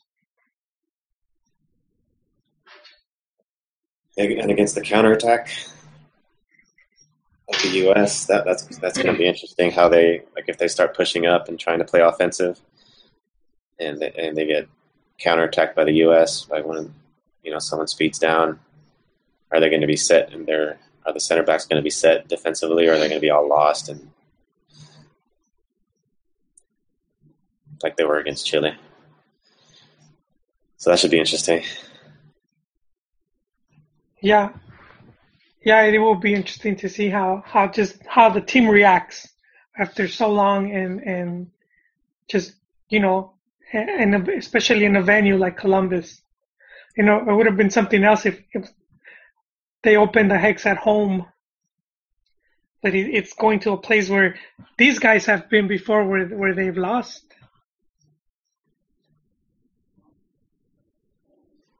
Yeah. The mental midgets will come out in Columbus. They'll lose 2-0. And this happens a lot too, where players will throw the coach under the bus. They'll lose on purpose just to get him sacked, and they know it's a possibility, and they could just throw the game, and it does happen. We see it a lot of times, where once the coach leaves, the next game, the team just looks completely different, and it's usually not because of the new coach. It's just the players, You should be able to tell that stuff too. Like if you're in the locker room, you can look in the eyes of the players and tell. And you know what? There was some talk earlier about Jaguares because they're doing really bad, and so some of the talk was that some of the players were separated, and some of the players have begun talking, and they were saying how certain players were faking injuries just to not play. Well, they weren't getting paid, were they? For different reasons too. One of the thing was that I don't know if you remember with Jaguares, they had sacked Cardoso, and then they had already announced Sergio Bueno, and then you had a lot of players that went to the to the club owner, and they vouched for Cardoso, and they ended up signing him back in. So eventually Cardoso got sacked, and then when Bueno came in, supposedly there was already like a rift between the players that he kind of felt like betrayed because he's just coming in, and they're kind of saying, we don't want this guy. Which I think the club messed up right there, announcing him right away, Like everyone messed up. Also the players, like if they already announced him, it just created bad juju. Well, the players have been trying to sabotage Osorio from a long time ago. Like he was putting in what's that dude's name? I forget his name, defensive guy. He would always screw up. And Osorio in the press conference would always say, the tactics and the system didn't fail us, but we had an individual mistake. He would always say an individual mistake was what led to that near goal by Yasser. That was the guy. And that was always his excuse. So if something happens again and the players sabotage, and I could just see Guardado like giving a half effort or something like that. And Herrera not playing well like he hasn't lately, and things like that. But Osorio will come back in the press conference. Well, the players made an individual mistake. The system is still functioning, and we can continue against Panama and all this stuff. I don't know, Chiquis. That's a bold statement to say the players will have been. I could see it happening against Columbus just because they're not happy with the way he works and with the whole rotación system. So I could see them throwing the game, just to get rid of this guy. But I don't know, to say it's been happening. I don't. Yeah, I was just saying that individual players, and that goes more towards Osorio calling up like trash players. It's mostly been for friendlies, but calling up these players, and every time something bad happens with the national team, he'll put it on the players and not on the system. Until the 7-0, then he actually said, "Oh, I need a plan B. We need to know how to better handle this, like 2 goals or 3 goals and stuff." Then he got humbled. Yeah, humble pie. So that game will be interesting in many fronts, just to see because it's gonna be Osorio's first big test after that defeat. So people want to see how the team reacts. And also, he pretty much already said he's not going to change from the way he's been managing. So, that's also it's up in the air. Is it going to work for him, or is he going to crash again? So yeah, this game is a good thing. Is the first game. Yeah. Because then that way, if he is doing bad, they could just get rid of him, as opposed to we would have had like an easy draw. Like we could have started with 2 home games against 2 of the weaker teams, and we're just kind of scraping by, and then we end up doing what we always do, sacking the coach midway, or almost with the hexagonal about to end. Yeah, and hopefully, I don't know. It's getting close, but my plans were to be there, but we'll see. Oh, they still haven't 10 days. Yeah, it'd be awesome to be in Columbus if a 2-0 happens again, and I'll just be sitting back laughing at all the members of the press stress out and some craziness go on. Yeah, I don't think it'll be 2-0, man. 2-1 maybe, but I don't think it's 2-0 again, man. 5 times in a row. That's the quinto partido of 2-0. I don't know. Some mystical stuff might be going on, man. You never know. You see Cruz Azul, they're going downhill. Just some mystical stuff happens in Estadio Azul. Some mystical stuff happens in Columbus. You know what happened with Cruz Azul though was that they made some changes, and they were kind of off when they made them, because they brought in Yayo de la Torre as GM. So when you bring a GM, he's going to be in charge of building the team. That's general manager. So he's going to bring in the coach and help the coach bring players and so on and so forth. But when they hired him, they had already hired Thomas Boy. Usually you start from scratch, and they had already brought in all these other players. So the only thing left for him to do was to support, to back up Thomas Boy, which he did a pretty good job, and the team was doing pretty good up until he exploded, getting in fights with the press and with fans. But team was almost making a comeback. there.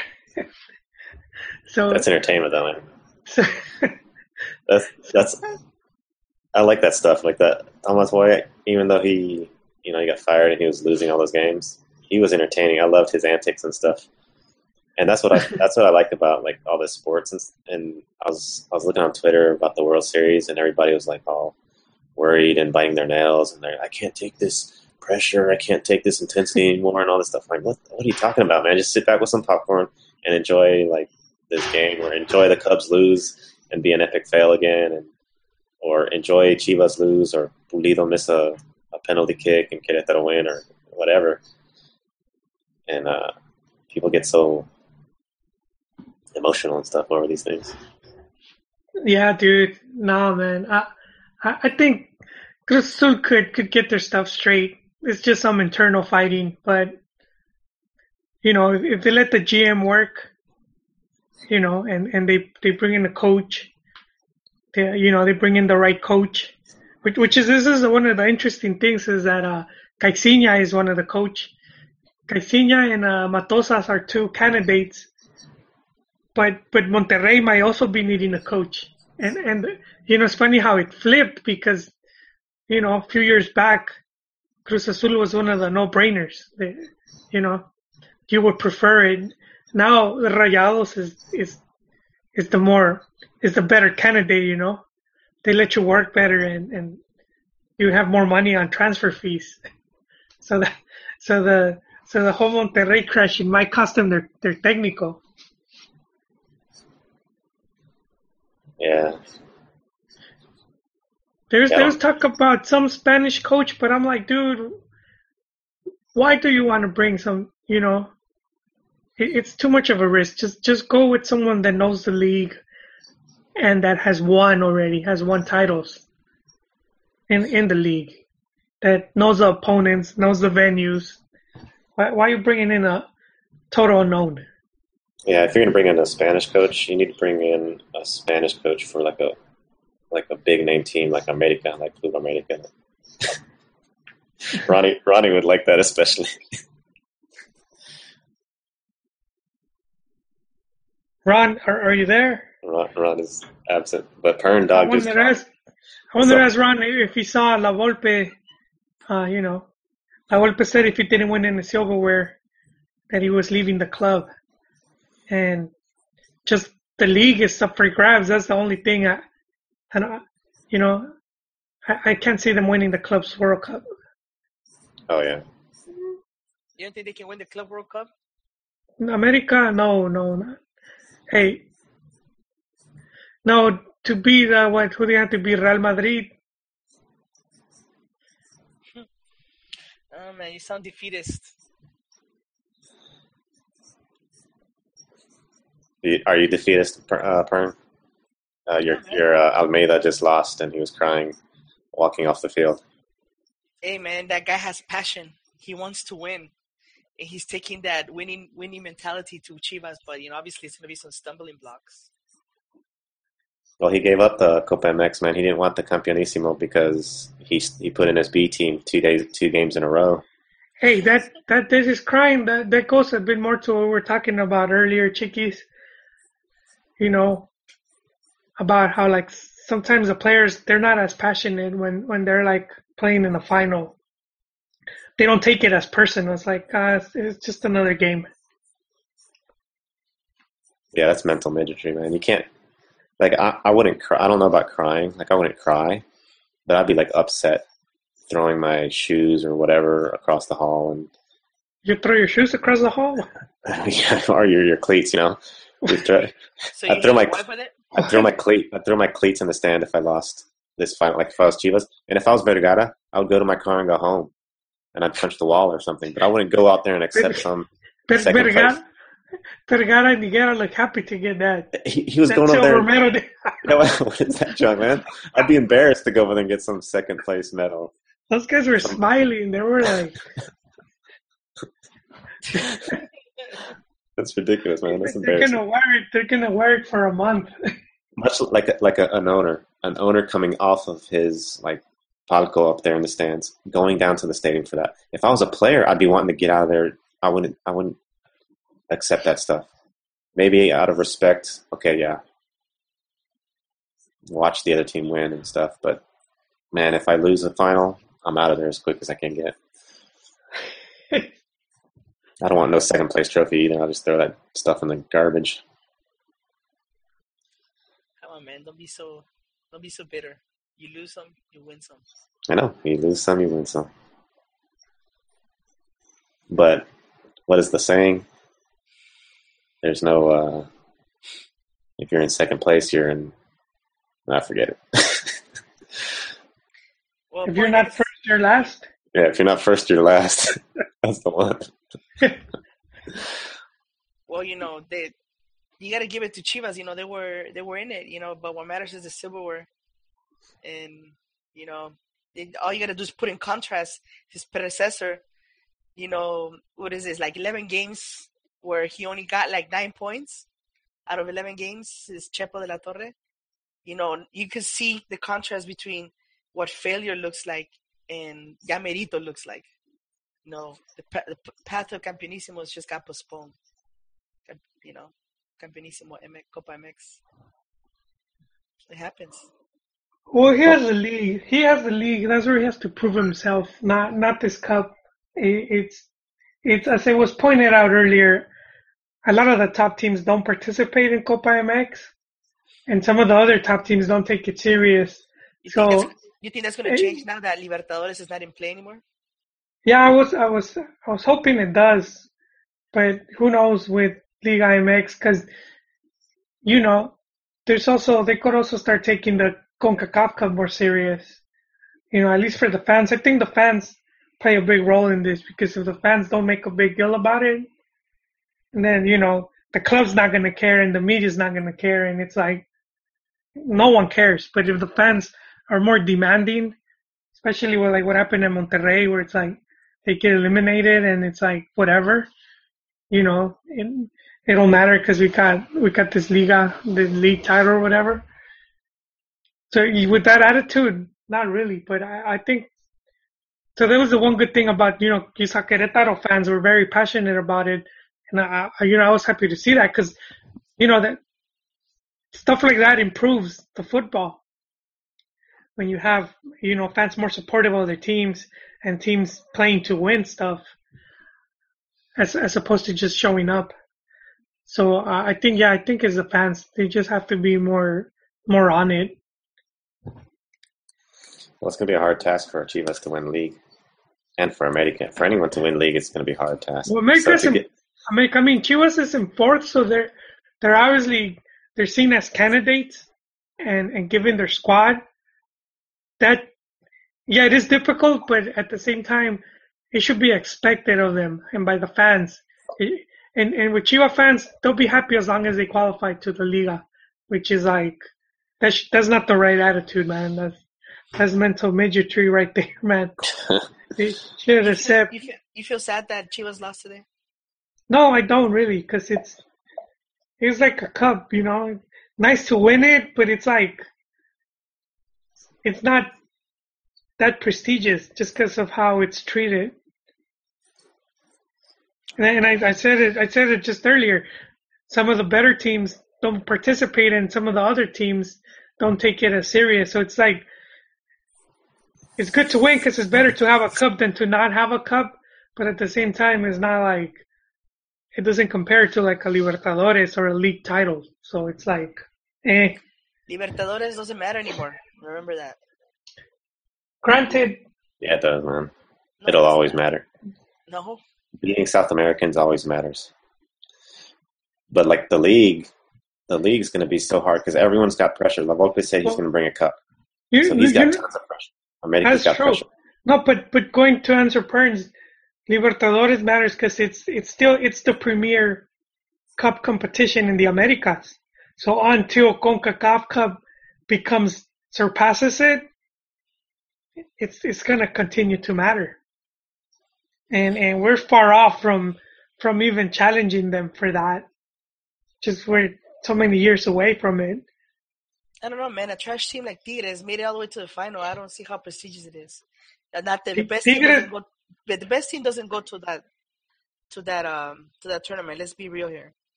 So Oh, wait.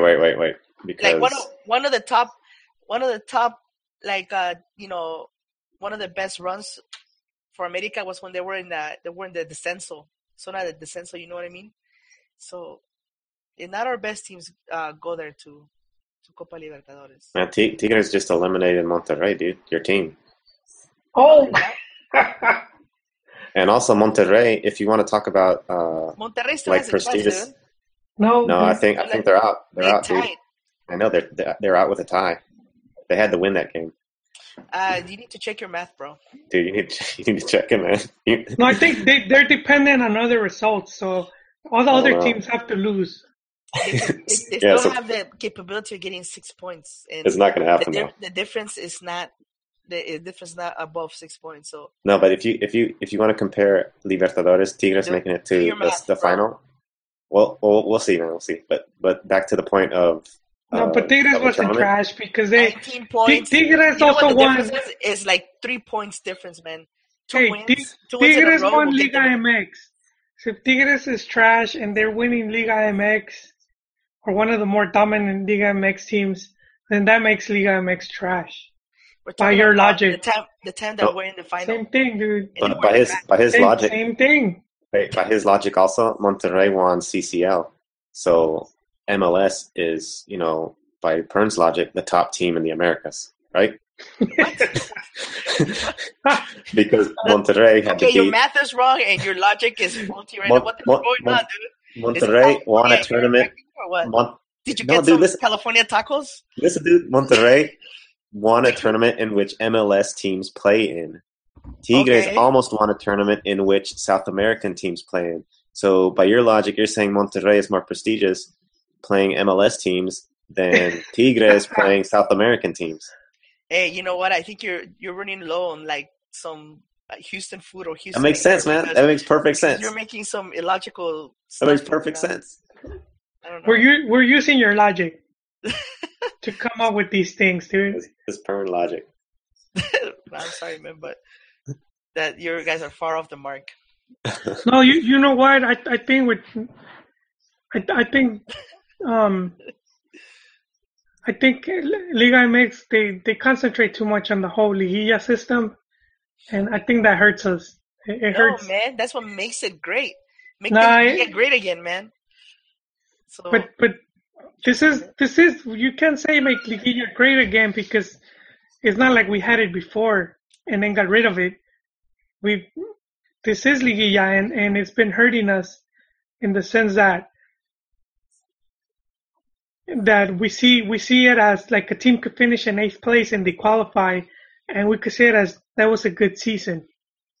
no, it's not. you They went gotta to win the Liguilla. silverware. No, but in general, if you qualified, it's seen as like you had a good season and you finish in 8th or 7th or even 6th, and it's seen as having a pretty good season because Just had better than the other half. That's all the difference is. no, but see, this is the thing. It's short tournaments with Liguilla, so it's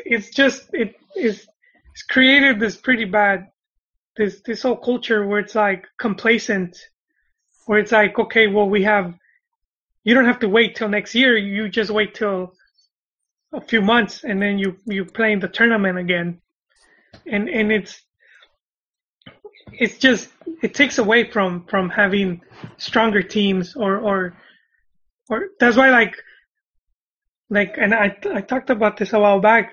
How come you have teams from Paraguay, Peru, Ecuador that could win Libertadores, but Mexican teams can't? And it's one of the I can reasons answer is that that question real easy because Well- they changed the rules of the tournament. no, The man, this is tournament, what happens. We don't get a fair shake, dude. Yeah, So- but So okay, let's just be honest here. put that to the side though, man. No, wait. One of the biggest robberies of all time is how no Mexican team can have the last game in the final. I know that's I know, but you know what? You know what that is? You know what? In all That's the finals that we the played at Sudacas being afraid. You know what I mean? I mean, I know. the South Americans are afraid of getting raped in Mexico.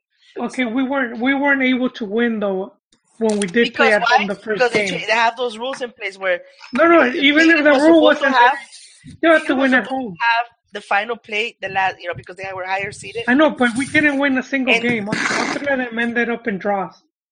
Yes, I All know. three But it games could have ended been up a in lot draws. different if they would have, I think not had Chivas those lost. unfair rules. And, I'm just saying, no, but let me tell you, like, those rules don't apply to the South American teams. okay, point taken. But going to what I'm saying is, these smaller clubs from like Ecuador, Peru, with smaller budget, they have the whole long season, so they'll keep the same team for playing together for longer stretch, and ultimately that's what makes them better. Where like in Liga MX, Okay, many you teams, remember, dude, hold, let me finish the. you're taking too long, man. dude. My ADD's kicking in. I'm sorry, but okay, we'll get back to you. Well, then I gotta go already.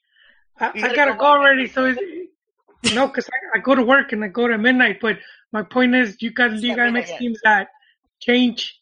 No, I go in at midnight. I have to leave and drive there. Yeah. Can you They'll go change. to the thing, man? They'll change teams every 6 months. So you have a team that they're playing with. They didn't do that good, and then they're starting the next liguilla. They'll bring in 6, 7 new players. So it becomes disruptive, and some of these teams end up not. So sometimes, like that team that qualified to Libertadores, by the time they go play, it's not even the same team anymore. It could be a whole different other team. So that's one of the things that's hurt us. On that note, los dejo, chavos. What a way to do a drive-by. All right. We're going to end the show then. Thanks for coming on late, Kern Dog. Not a problem. I just wanted to mention to, in case he wants to, come back later on and read his, listen to his ownage getting owned. That one of, the Mexican League, they grab most of their talent from South America. They buy some of the best players and bring them over. They little amount with money. For example, that team Ecuador that won the Copa Libertadores Once Caldas back in 2004. Do you remember some of those players? I don't know. You probably don't remember.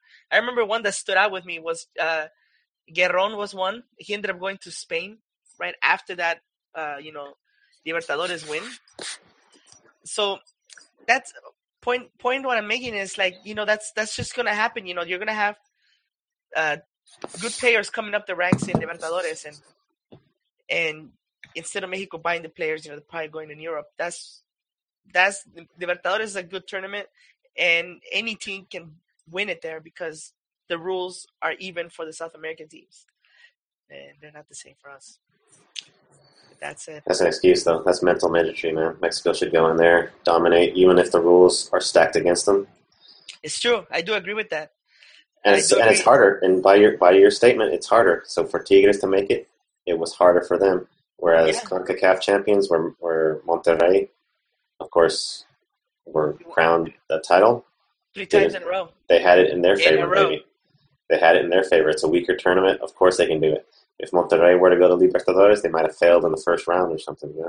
Well, Tigres has been in a CONCACAF champions, and, we already know what happened to them. They didn't do anything there. So. Roger that. All right, man. Well, thanks to everyone who's listening. I think we still have one listener. Oh, it's Kevin. So shout out to Kevin, and we'll see you guys next week after right before the U.S. game. Later. All right. You guys have a good evening.